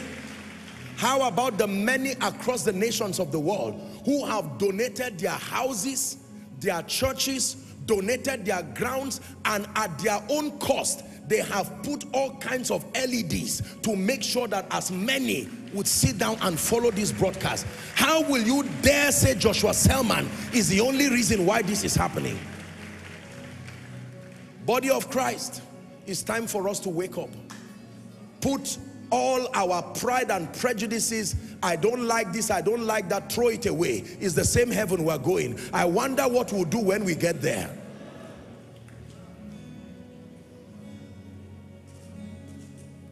Till the Christ is formed in me, till your glory revealed through me. No eye has seen, nor ear has heard what God has prepared for me.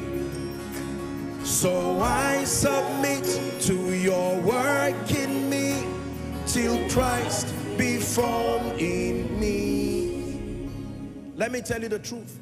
As a person and as a ministry, I have my reservations, my many reservations across the body of Christ. There is no denying and there is no hiding, but it's too small a reason to practice hate. It is too small a reason to demean, downplay. No, I will not do that. I have my reservations. There are things you will not find practice in Koinonia. I assure you, for as long as I'm alive. I have read my Bible and I know by the grace of God the things that are scriptural. We have learned from fathers, we have learned from doctrine, we have learned from experience, and we have learned from history. It is sufficient enough to guide us and give us a worthy compass into an excelling ministry. However, I still do not have the right to point to another man's work and call him Beelzebub. That is not given to you. I can speak for myself. I am too young in experience and too young in ministry to sustain the pride and audacity to point fingers at people in the ministry. If ever there is anyone to do it, the fathers have enough credence to speak. If they speak, we will honor. But if they are silent, we should be wise enough to be silent. Are we together now? What the fathers are not doing, dear sons, let us be wise. When we break ranks and jurisdiction, there are consequences in the spirit. Saul lost his place because he thought he could be both Saul and Samuel. Leave the priests to do their work. If you are a king, remain in your place of honor, and God will bless you there. Listen, correcting the body of Christ, you've heard me say, is an office. Let us be careful. Just because God is silent by his mercy does not mean he's endorsing our childishness. We must be very careful. Many have tried it. There were people who tried to carry the ark and tried to do a lot of things and they died there. It was a well-intentioned project. And there are many younger ministers, if we are not careful, we are going to bring a curse upon ourselves because of zeal without experience. Let us learn from history. Let us learn from doctrine. Let us learn from the fathers, and then learn from the pain of others who have made these mistakes before. It is foolish to make another mistake that has been made before. The Bible says the things that are written aforetime, they are for our learning. Some of you here are ministers of the gospel. Some of you who are watching are ministers of the gospel. When you do not believe a thing, you just pray. Do not be the person pointing hands and insulting people, because even Jesus was called Beelzebub. I tell you sincerely, by the integrity of scripture, there are many things we do not know. Let us stay on that which we know and respect the body of Christ. He may not be a man of God, but he's an elder enough, deserving of your respect. Mama may not be called into any ministry, but one prophetic word from her can rewrite the narrative of your destiny. Let me recap one more time, and then we find a place to pray. This is the body of Christ. This is not the body of Christ. No matter how efficient this man is, he's only an effective member of the body. Can I tell you, if Koinonia is the only ministry on earth, we will not be at a loss. But I promise you, there are many dimensions of God that we will not see. It is the truth. There are many dimensions of God that we will not see. I bring to your memory an example I made earlier on again. Imagine the Bible as the book of Leviticus alone. Imagine the Bible as the Gospels alone, with Jesus at the center. And Jesus himself was secured to say, there are many things you are going to learn beyond that which I am teaching you. It will not be by me, but when it comes, learn it. It is for your overall profiting. Then comes Paul, and you know the history of Paul. How could Jesus point to Paul to bring the Pauline epistle. A man who was a Pharisee, persecuted the church. Were they no better people? That is God for you. One of these days we will see drunkards in the body of Christ becoming apostles. I hope we will have the stamina to receive them and not say, I used to see you. I was once Rahab the prostitute, but I met Jesus. Do not judge me by yesterday. I was once Cephas, but now I am Peter. I was Abraham before, but right now I am Abraham. Can I tell you the truth? Nobody in the body of Christ has been given the authority to accredit and to discredit. We do not have that knowledge. We are too limited. It is pride and even foolishness to venture into that kind of thing. The only basis for accreditation or otherwise is scripture. And even at that, we must do it graciously, because there are dimensions. If you had seen what God started doing with us years ago, we would not look like what we are now. Unfortunately and sadly, when we started, people used the lens of their ignorance to write all kinds of propositions. But look what God has done today. Only God knows how many other people are still in the cave of Adullam. While we are pushing them, it is the hand of God that is moving them forward. Just because you do not believe in the ministry of women, I hope you will not ignore the next Catherine Kuhlman that is coming. I hope your ego will not push them down. Listen very carefully. Reinhard Bonnke has died, but where is his mantle? I hope the person who receives his mantle will be accepted within the body. E.W. Kenyon is gone. All these men have gone, but mantles do not leave the earth to the heaven. That means they will come upon the most unusual vessels. You will see politicians that will become preachers. You will see men and women that will carry dimensions of fire.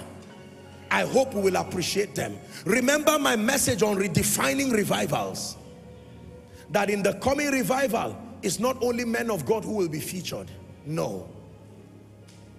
Elijah and Daniel and Solomon and Jesus equal the complete Bible. Not Elijah alone. This is my clarion call to the body of Christ. It is time we love Jesus and love his work more than our ego. If Christ tarries, one day this man standing before you will join the cloud of witnesses. It's not a negative confession, you see. If he comes to meet us, glory be to God, we'll be caught up with joy and gallantry. But like Paul, for me to live is Christ and to die is gain. But the thing is, would it be said when you are gone that you were so, what's the word, egocentric, that you did not allow the program of God go forward? I rather let Koinonia close and let the program of God continue than to allow my pride to stand in the way of that which God is doing across the globe. From Nigeria to South Africa to Ghana to Kenya, all across Europe, America, Australia, the Caribbeans, even the places, the Middle East, the places you never imagined that the gospel and the power of God will be there. There is an emergence of men and women who are carrying fire that God is raising. Some of them are in the fivefold ministry. Some of them are in business. Some of them are in leadership. We must embrace all of them. These are the components that make the body of Christ. I remind you again, I stand on behalf of any man of God, including myself, who may have taught you wrongly, maybe innocently so.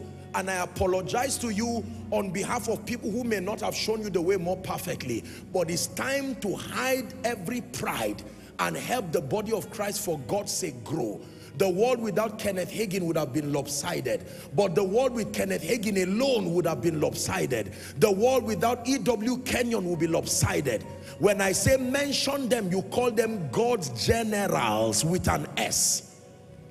When our dispensation is over and if Christ still tarries, one day when they are talking about us, they will not mention Joshua Selman alone. They will say, once upon a time, a man called Joshua Selman. I pray that your name will be added to that list, not as a source of destruction. Jesus, you be lifted higher, higher lifted higher. Jesus, you be lifted higher, higher, be lifted higher. In this generation, Jesus, you be lifted higher, higher, be lifted higher. Let our King be lifted up. Oh, Zion. Let your name be lifted up. Oh, Zion.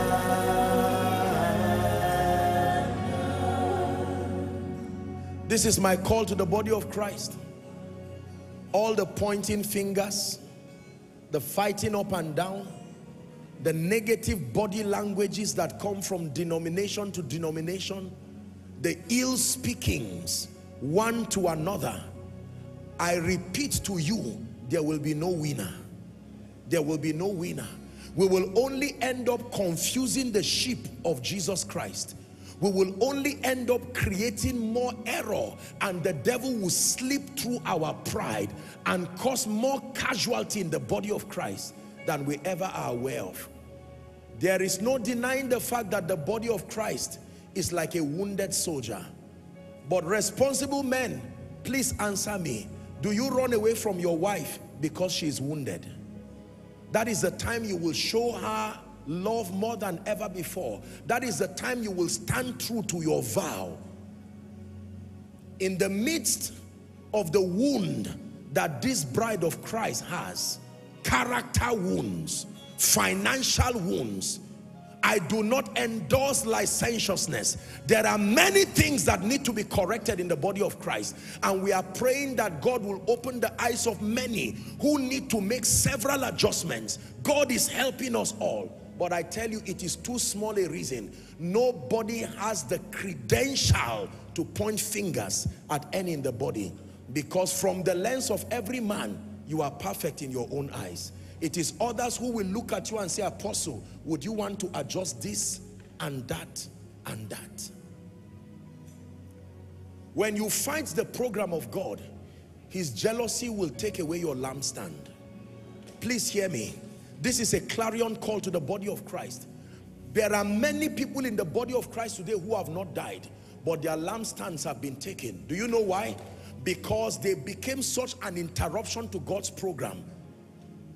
He will honor them for their contribution so far.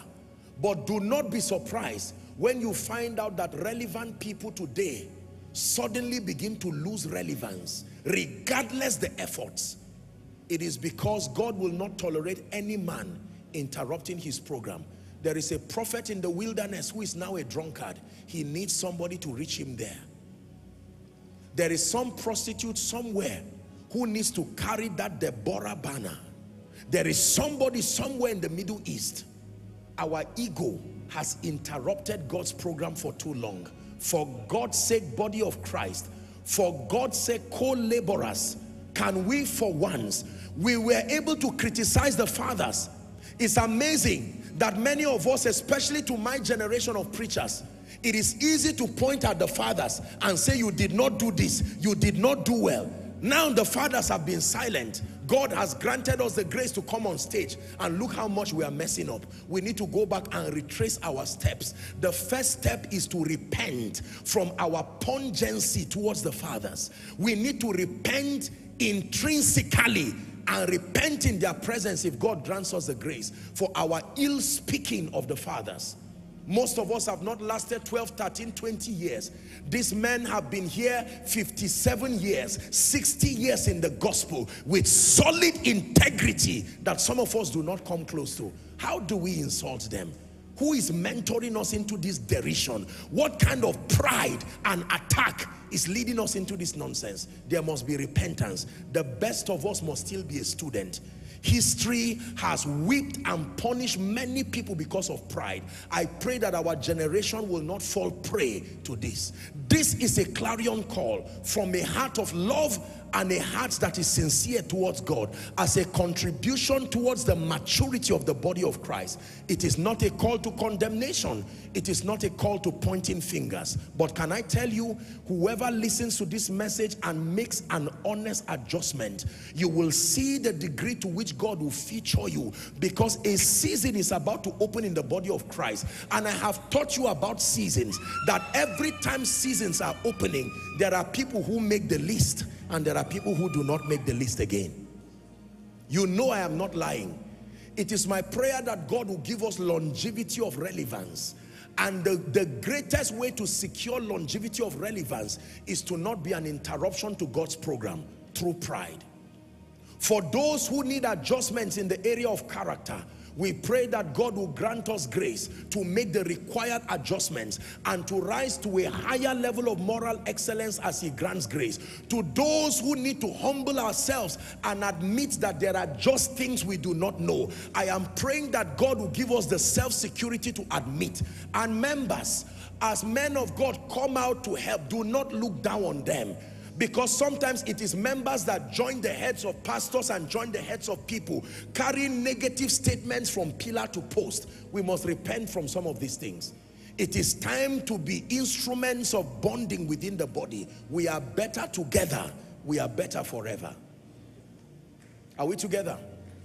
My final statement before we pray, listen carefully. My final statement before we pray is to all those who look up to our lives for mentorship and for spiritual direction. There are two things I want to tell you. Number one, you must never allow the abundance of revelation that is coming to you to produce pride and disrespect. Nobody who has received from any man has the right to point hands at that man. Whether you appreciate the man or not, the fact that they made contributions in your life, you owe them your respect eternally and forever. This is what the Bible teaches.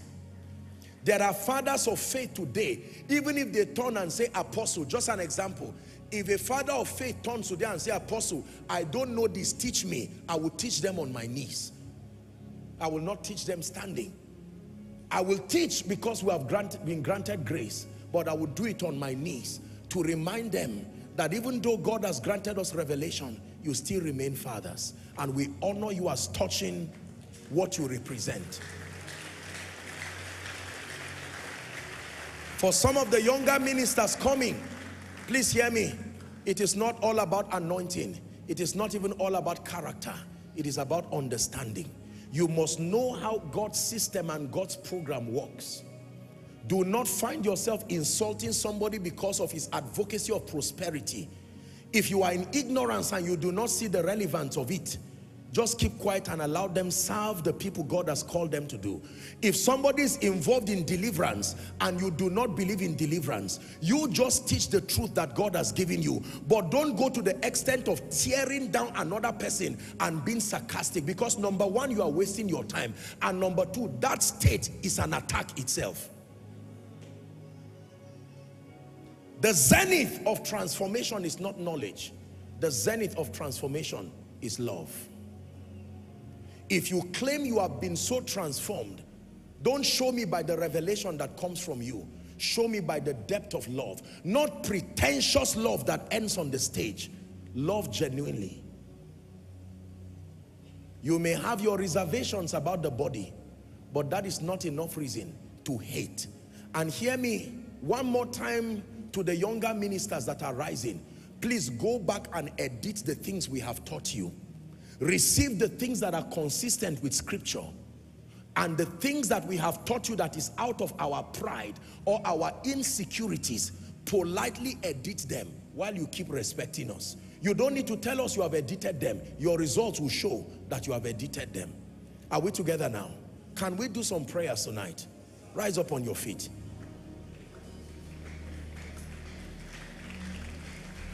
Hold hands together. I want you to still see this. I'm going to use this example one last time, and then we're done. The Nigerian church, This is God's goal for us. Unity is not uniformity. There are people who need to repent. They don't need transformation. What they need is repentance. As simple and honest as that.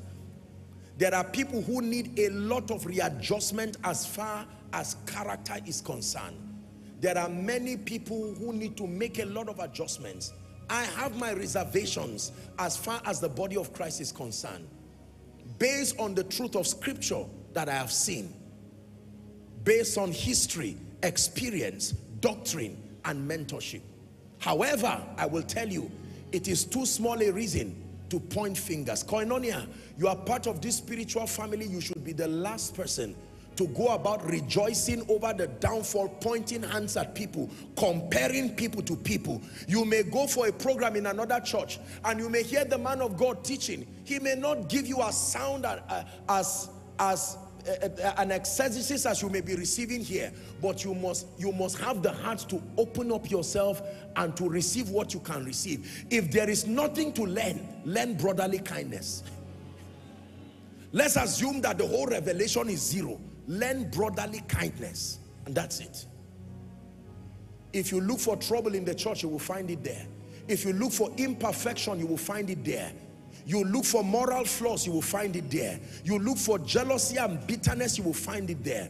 But for God's sake, when you look for Jesus, in the midst of the 7 lampstands, you will still see him standing, protecting his bride with an unbending jealousy. This is my message to the body of Christ. Lord, make us instruments of your peace. Where there is hatred, let your love increase.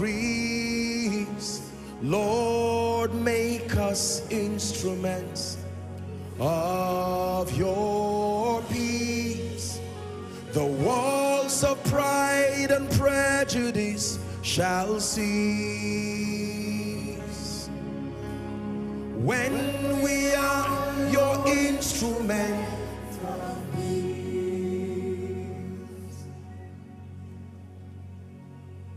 Whether it is a difference based on culture, or a difference based on gender, or a difference based on personality, or a difference based on the modus operandi of ministry or business, whether it's a difference based on political affiliation, or a difference based on skin color, whether it is a difference based on whatever biases, none of those differences is strong enough to interrupt God's program. When Jesus came to die, he died for all of us. When the Holy Ghost came, he did not choose people, he came for all of us.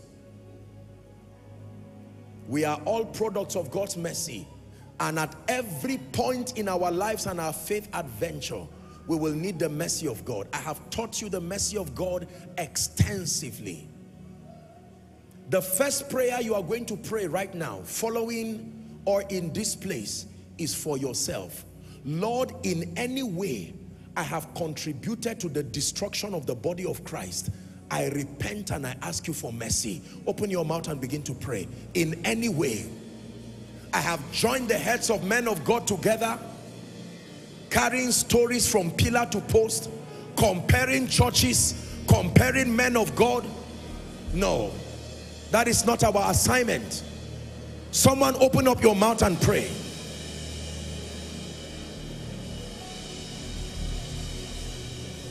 In any way, insulting Orthodox churches, insulting Pentecostal charismatic churches, insulting prophetic and apostolic churches, insulting churches that are rich in administration and excellence. Are you praying? Lord, we repent, we repent, we repent.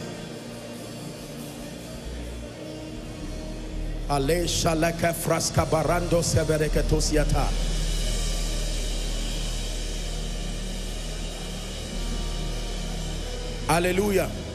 Number 2, I want you to pray for the body of Christ.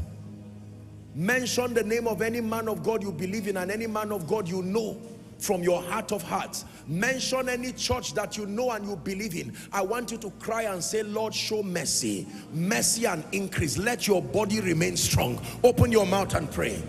Open your mouth and pray. Let it be from the depth of your heart that God will help us as the body of Christ to grow and mature from this life of hatred and anger, pointing hands at people and all these kinds of immaturities.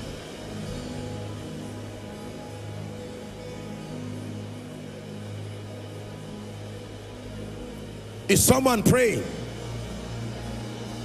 Pray for that old pastor that raised you from an Orthodox church. Now you have been filled with the Holy Ghost. You are a revivalist and you are looking down on him. Pray and ask God to forgive you, and pray that God will continue to help them. Pray for every denomination you know, that the dimension of God committed to them, that it will find expression and it will bless the body. Excellence, administration, moral excellence, the anointing, character, influence.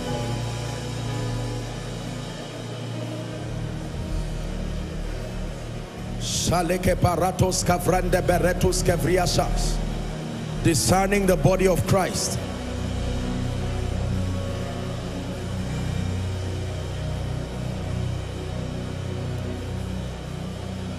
Hallelujah. Elijah was a very angry man. For annoying Elijah, you pay the price by fire. Fire would come and consume you for interrupting him while he's resting. Elisha had some little children who were laughing at him and said, "Ah, you bald-headed man." And he commanded, using the power he carried, he commanded animals, she-bears, to come out from the wilderness and eat those children, injured them. Can you imagine that? So there was a generation who had been mentored by the Elijahs and Elishas. Now they had become the disciples of Jesus. And when other people were pointing hands at Jesus, they say, we remember, history tells us how to deal with this kind of people. Should we call down fire? And Jesus said, do you not know what spirit you are of? In other words, I have come as an improvement to Elijahs and Elishas. While it used to be profitable to just kill, now we have come with the ministry of love.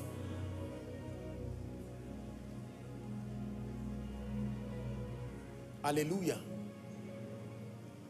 I'd like you to pray right now and say, every dimension that is invested in the body and is not yet at work in my life, I receive by faith right now. Go ahead and pray. Every dimension made for my profiting, scattered across the body of Christ, that may not yet be at work in my life, every genuine dimension scattered within the body and across the body that can make for my efficiency spiritually, financially and otherwise, in the name of Jesus I receive. Someone is praying.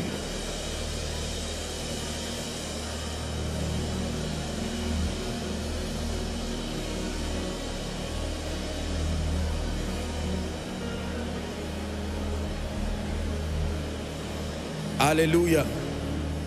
Hallelujah. When I travel across the regions of this nation, especially, I like to minister in non-denominational apostolic meetings that seem to converge the body of Christ together. Many times when I have the privilege and the honor of ministering to the body of Christ across those regions, when God gives me the liberty, I always like to call some of the fathers of faith to come to the front and to just speak over the body of Christ within that region. I do that because I believe that, number one, they are veterans of the gospel, and then number two, they represent different dimensions. It does something to the mindset of the people. Please, I repeat again, do not find yourself fighting the body of Christ. You have a right now and forever to have your reservations. As a ministry, I have a right to protect you from anything that I do not believe is healthy for your spiritual nourishment. I have a right to teach you that which is consistent for doctrine, reproof, correction, instruction in righteousness, like the Bible says. But I do not have a right to turn and call anybody Beelzebub. No. That is not the jurisdiction of my ministry. If my ministry is light enough, I should not fear darkness. Is that true? There was darkness in the days of Jesus, and yet the light of Jesus was so bright it threatened every darkness. The presence of fake men of God and fake prophets is not enough reason to derail the body. If your light is bright enough, the illumination that comes from that light, I tell you the truth, can swallow every error. In the time of Jesus, there was error. In the time of Moses, there was error. The world has never been free of antichrist manifestations until Christ comes. So having people that walk in defiance to the true gospel is not news. But the Bible tells us in John 1:5 that the light shineth in darkness. When we preach the true gospel and we mentor people properly, the rate of transformation and growth will far supersede any kind of fear we have. It is not the absence of darkness that will bring light. It is the illumination of light, even in the midst of darkness. Hallelujah. Can I give you a last prayer point? Father, the role I have to play, as far as the grace you have given me is concerned, I receive the grace and the courage to play that role.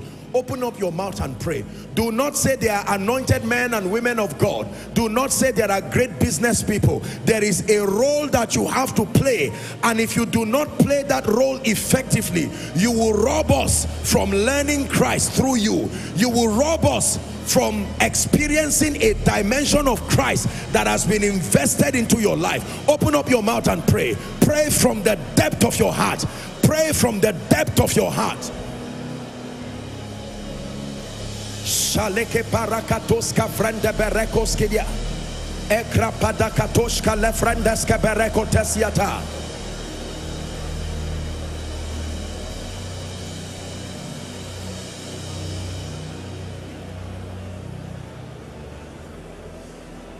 We used to sing a song years ago.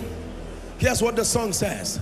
I'll serve, I'll serve, I'll serve you, Lord, forever. I'll serve, I'll serve, I'll serve you, Lord, forever. I'll do my best. I'll do my best. I'll do my best for you with my entire life. I'll do my best, my very best. I'll do my best for you. That's our closing song tonight. I'll serve, I'll serve, I'll serve you, Lord, forever. I'll serve, I'll serve, I'll serve you, Lord, forever. I'll do my best, I'll do my best, I'll do my best for you. I'll do my best, I'll do my best, I'll do my best for you. The day we stand before Jesus, the Son of the living God, he's not going to say, Joshua Selman, did you do everything? No. Did you do that which was committed to you? I gave you 3 people to raise and to train and to build. Were you faithful in it? No. I was around backbiting and being jealous and being angry that I was given only 3 people. Man of God, not all of us will have international ministries. Your job is not to be international. Your job is to be faithful. If God gives you 10 members, stay on them and raise them with all your heart. Listen, I need to douse the insecurity and the narrative that is creeping into the body of Christ. once you do not have a large congregation, once you are not doing ministry across the globe, once you don't seem to have a global name, Apostle Joshua Selman, you might not be doing well. I have deconstructed this thought again and again. The day we stand before Jesus, you will be surprised where all of us will be standing on the queue. Some of the people you have neglected will be the ones standing close to him as far as the detailed accomplishment of their assignments are concerned. Anna the prophetess, stop looking for a crowd. Stay in the temple and pray Jesus to come. Let us stop some of this unhealthy comparison, wrong definitions and parameters that we use to measure ministry. There are people who are about losing their bishopric today. Everybody cannot be the Nathaniel Bassis and the Dunsins and all of that. No, everybody cannot be the Benny Hinns, but you can be faithful where you are called and to do your very best. And whether he gave you 5 talents or 2, you can be sure that you will still hear the same thing. Well done, thou good and faithful servant. This is what we desire. If God has called you to be a kingdom financier, stop trying to build branches. You will only multiply error in the body of Christ. Stay in your place of call and be faithful. Take advantage of the mercy of God. You are an intercessor. Give God your best.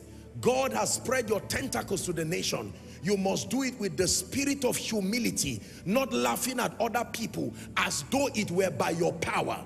People have sent me numerous text messages about our UK conference. Massive, massive things God is doing. The number of people who have registered, I mean, we're in awe of what God has done. But I cannot look down on people to say, man of God, you are doing a small conference that just has 3 people and you laugh at them. Make sure you never find yourself doing that. Do not laugh at any man of God. They may hold a conference with 5 people that is made up of Billy Graham, Reinhard Bonnke, E.W. Kenyon. Those are the 5 people you are laughing at. Whereas you are full of thousands of people who will tell you crucify him tomorrow. I rest my case. Jesus, you be lifted higher, higher, be lifted higher. Jesus, you be lifted higher, higher, be lifted higher. Let our King be lifted up. Hosanna.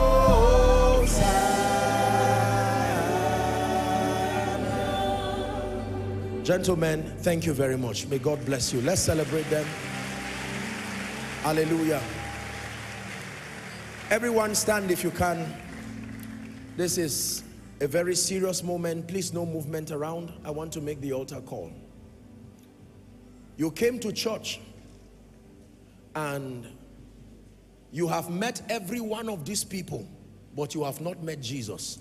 You are still in trouble. You came to church and you met prosperity. That is wonderful. You came to church and you met healing. That is wonderful.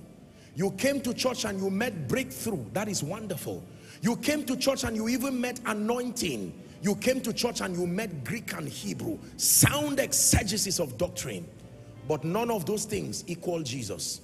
They only find their value when Jesus is exalted above them all.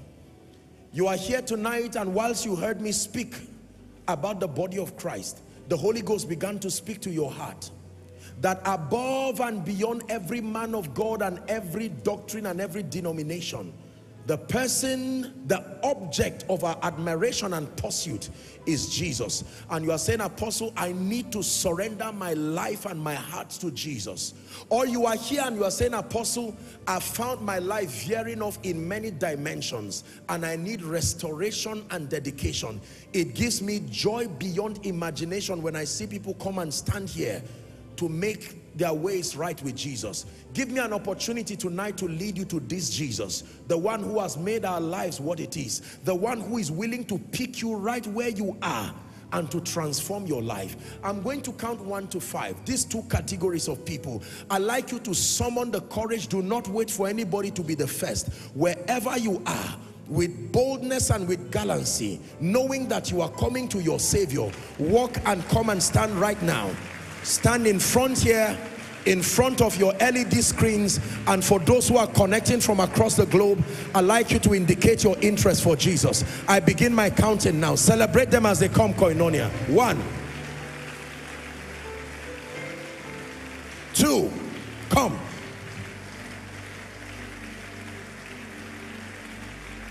Are you celebrating a harvest? 3,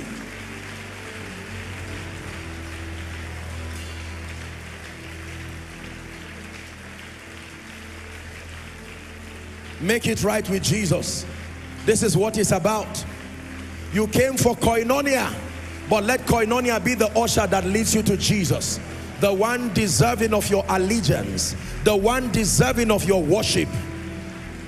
He is the epicenter of all that we are and all that we do. Please keep coming. 3, I count to 5 and then I begin to pray.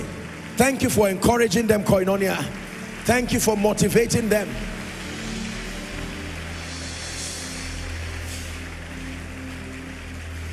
Hallelujah. All the overflows, you can move to your LED screens. And for those who are connecting from across the globe, wherever you are, alone or in group, as I lead them to prayer, I'd like you to participate in that prayer. And you can send us an information that you just made Jesus Lord of your life, and we'll be more than glad to follow up in prayer. I appreciate every one of you. Thank you for listening to this teaching, and thank you for making it right with Jesus. There is always life with Jesus.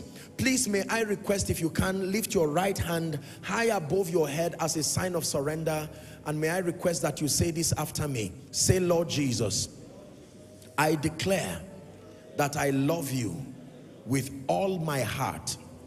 I declare that I believe that you died for me. I believe that you rose again for my justification. Right now, I receive Jesus into my heart as my Savior, as my Lord, and as my King. I declare that the power of sin, Satan, hell, and the grave is broken over my life. From tonight until forever, please help that lady. I declare that I am a child of God, washed by the blood of the Lamb. Amen. Keep your hands lifted. Father, thank you for these precious people who are here standing and across the overflows, and the many who are making Jesus Lord of their lives across the nations of the earth. This is what you have called us to do, to herald the supremacy of your person. And this we have done tonight. I pray in the name of Jesus and by the authority of Scripture that their sins be forgiven. And in the name of Jesus, I call you bona fide recipients of the life of God. I declare upon you that the power of sin, Satan, hell, and the grave is broken over your life. And any spirit that has had legal access over your life, I declare that the power is broken right now. In the name of Jesus, from tonight until forever, I declare upon you that you walk in newness of life and you walk in righteousness. In the name of Jesus Christ, you go forward ever and backward never. For in the name of Jesus Christ we pray. Amen and amen. Congratulations, you are saved, you are born again. Let me request that you please move to my right, which will be your left from where you are. There's a group of counselors that will have a quick word with you, and then you'll be back to your seat. Let's honor them as they go. Koinonia, give them a big God bless you. Hallelujah. Just a word or two on our UK conference and we're done. Thank you so much for your patience. Now, I got a few reports from a few people that they've been trying to register, but it seems that the link has not been going through. I asked that the people responsible should check, and I'm told that everything is working fine. So please, if you've been trying to register and you faced any limitation, please go back and try again. I believe that everything is working well now. And we're going to begin the prayers for all the volunteers. Our prayer starts this week and you'll be duly communicated like you were reached last week. So please participate in the prayer. We've built prayer chains that span across the week, and we're praying from now up until the time of the conference. We're just praying and taking charge of the spiritual climate and asking that revival will come again. So please take the time in your homes, wherever you are, make sure you pray and get the word across the nations of the earth that the Lord is visiting the United Kingdom, and we trust God for a time of outpouring in the name of Jesus Christ. Hallelujah. Have you been blessed tonight? Please rise up on your feet one last time. Let me speak over your life and then we'll share the grace. I declare that this week is a blessed week for you in Jesus' name. May the good hand of God rest upon your life in the name of Jesus. I call you a positive contributor to the body of Christ.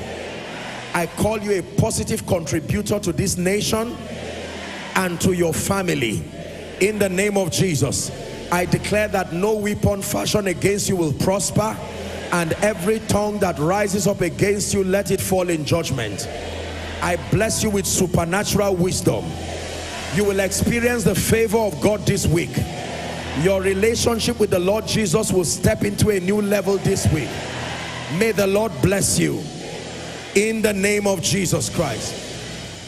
When we're done with the grace, I'd like you to hug someone and just speak a word of blessing, just to honor the teaching tonight in the name of Jesus. Let's share the grace together in fellowship.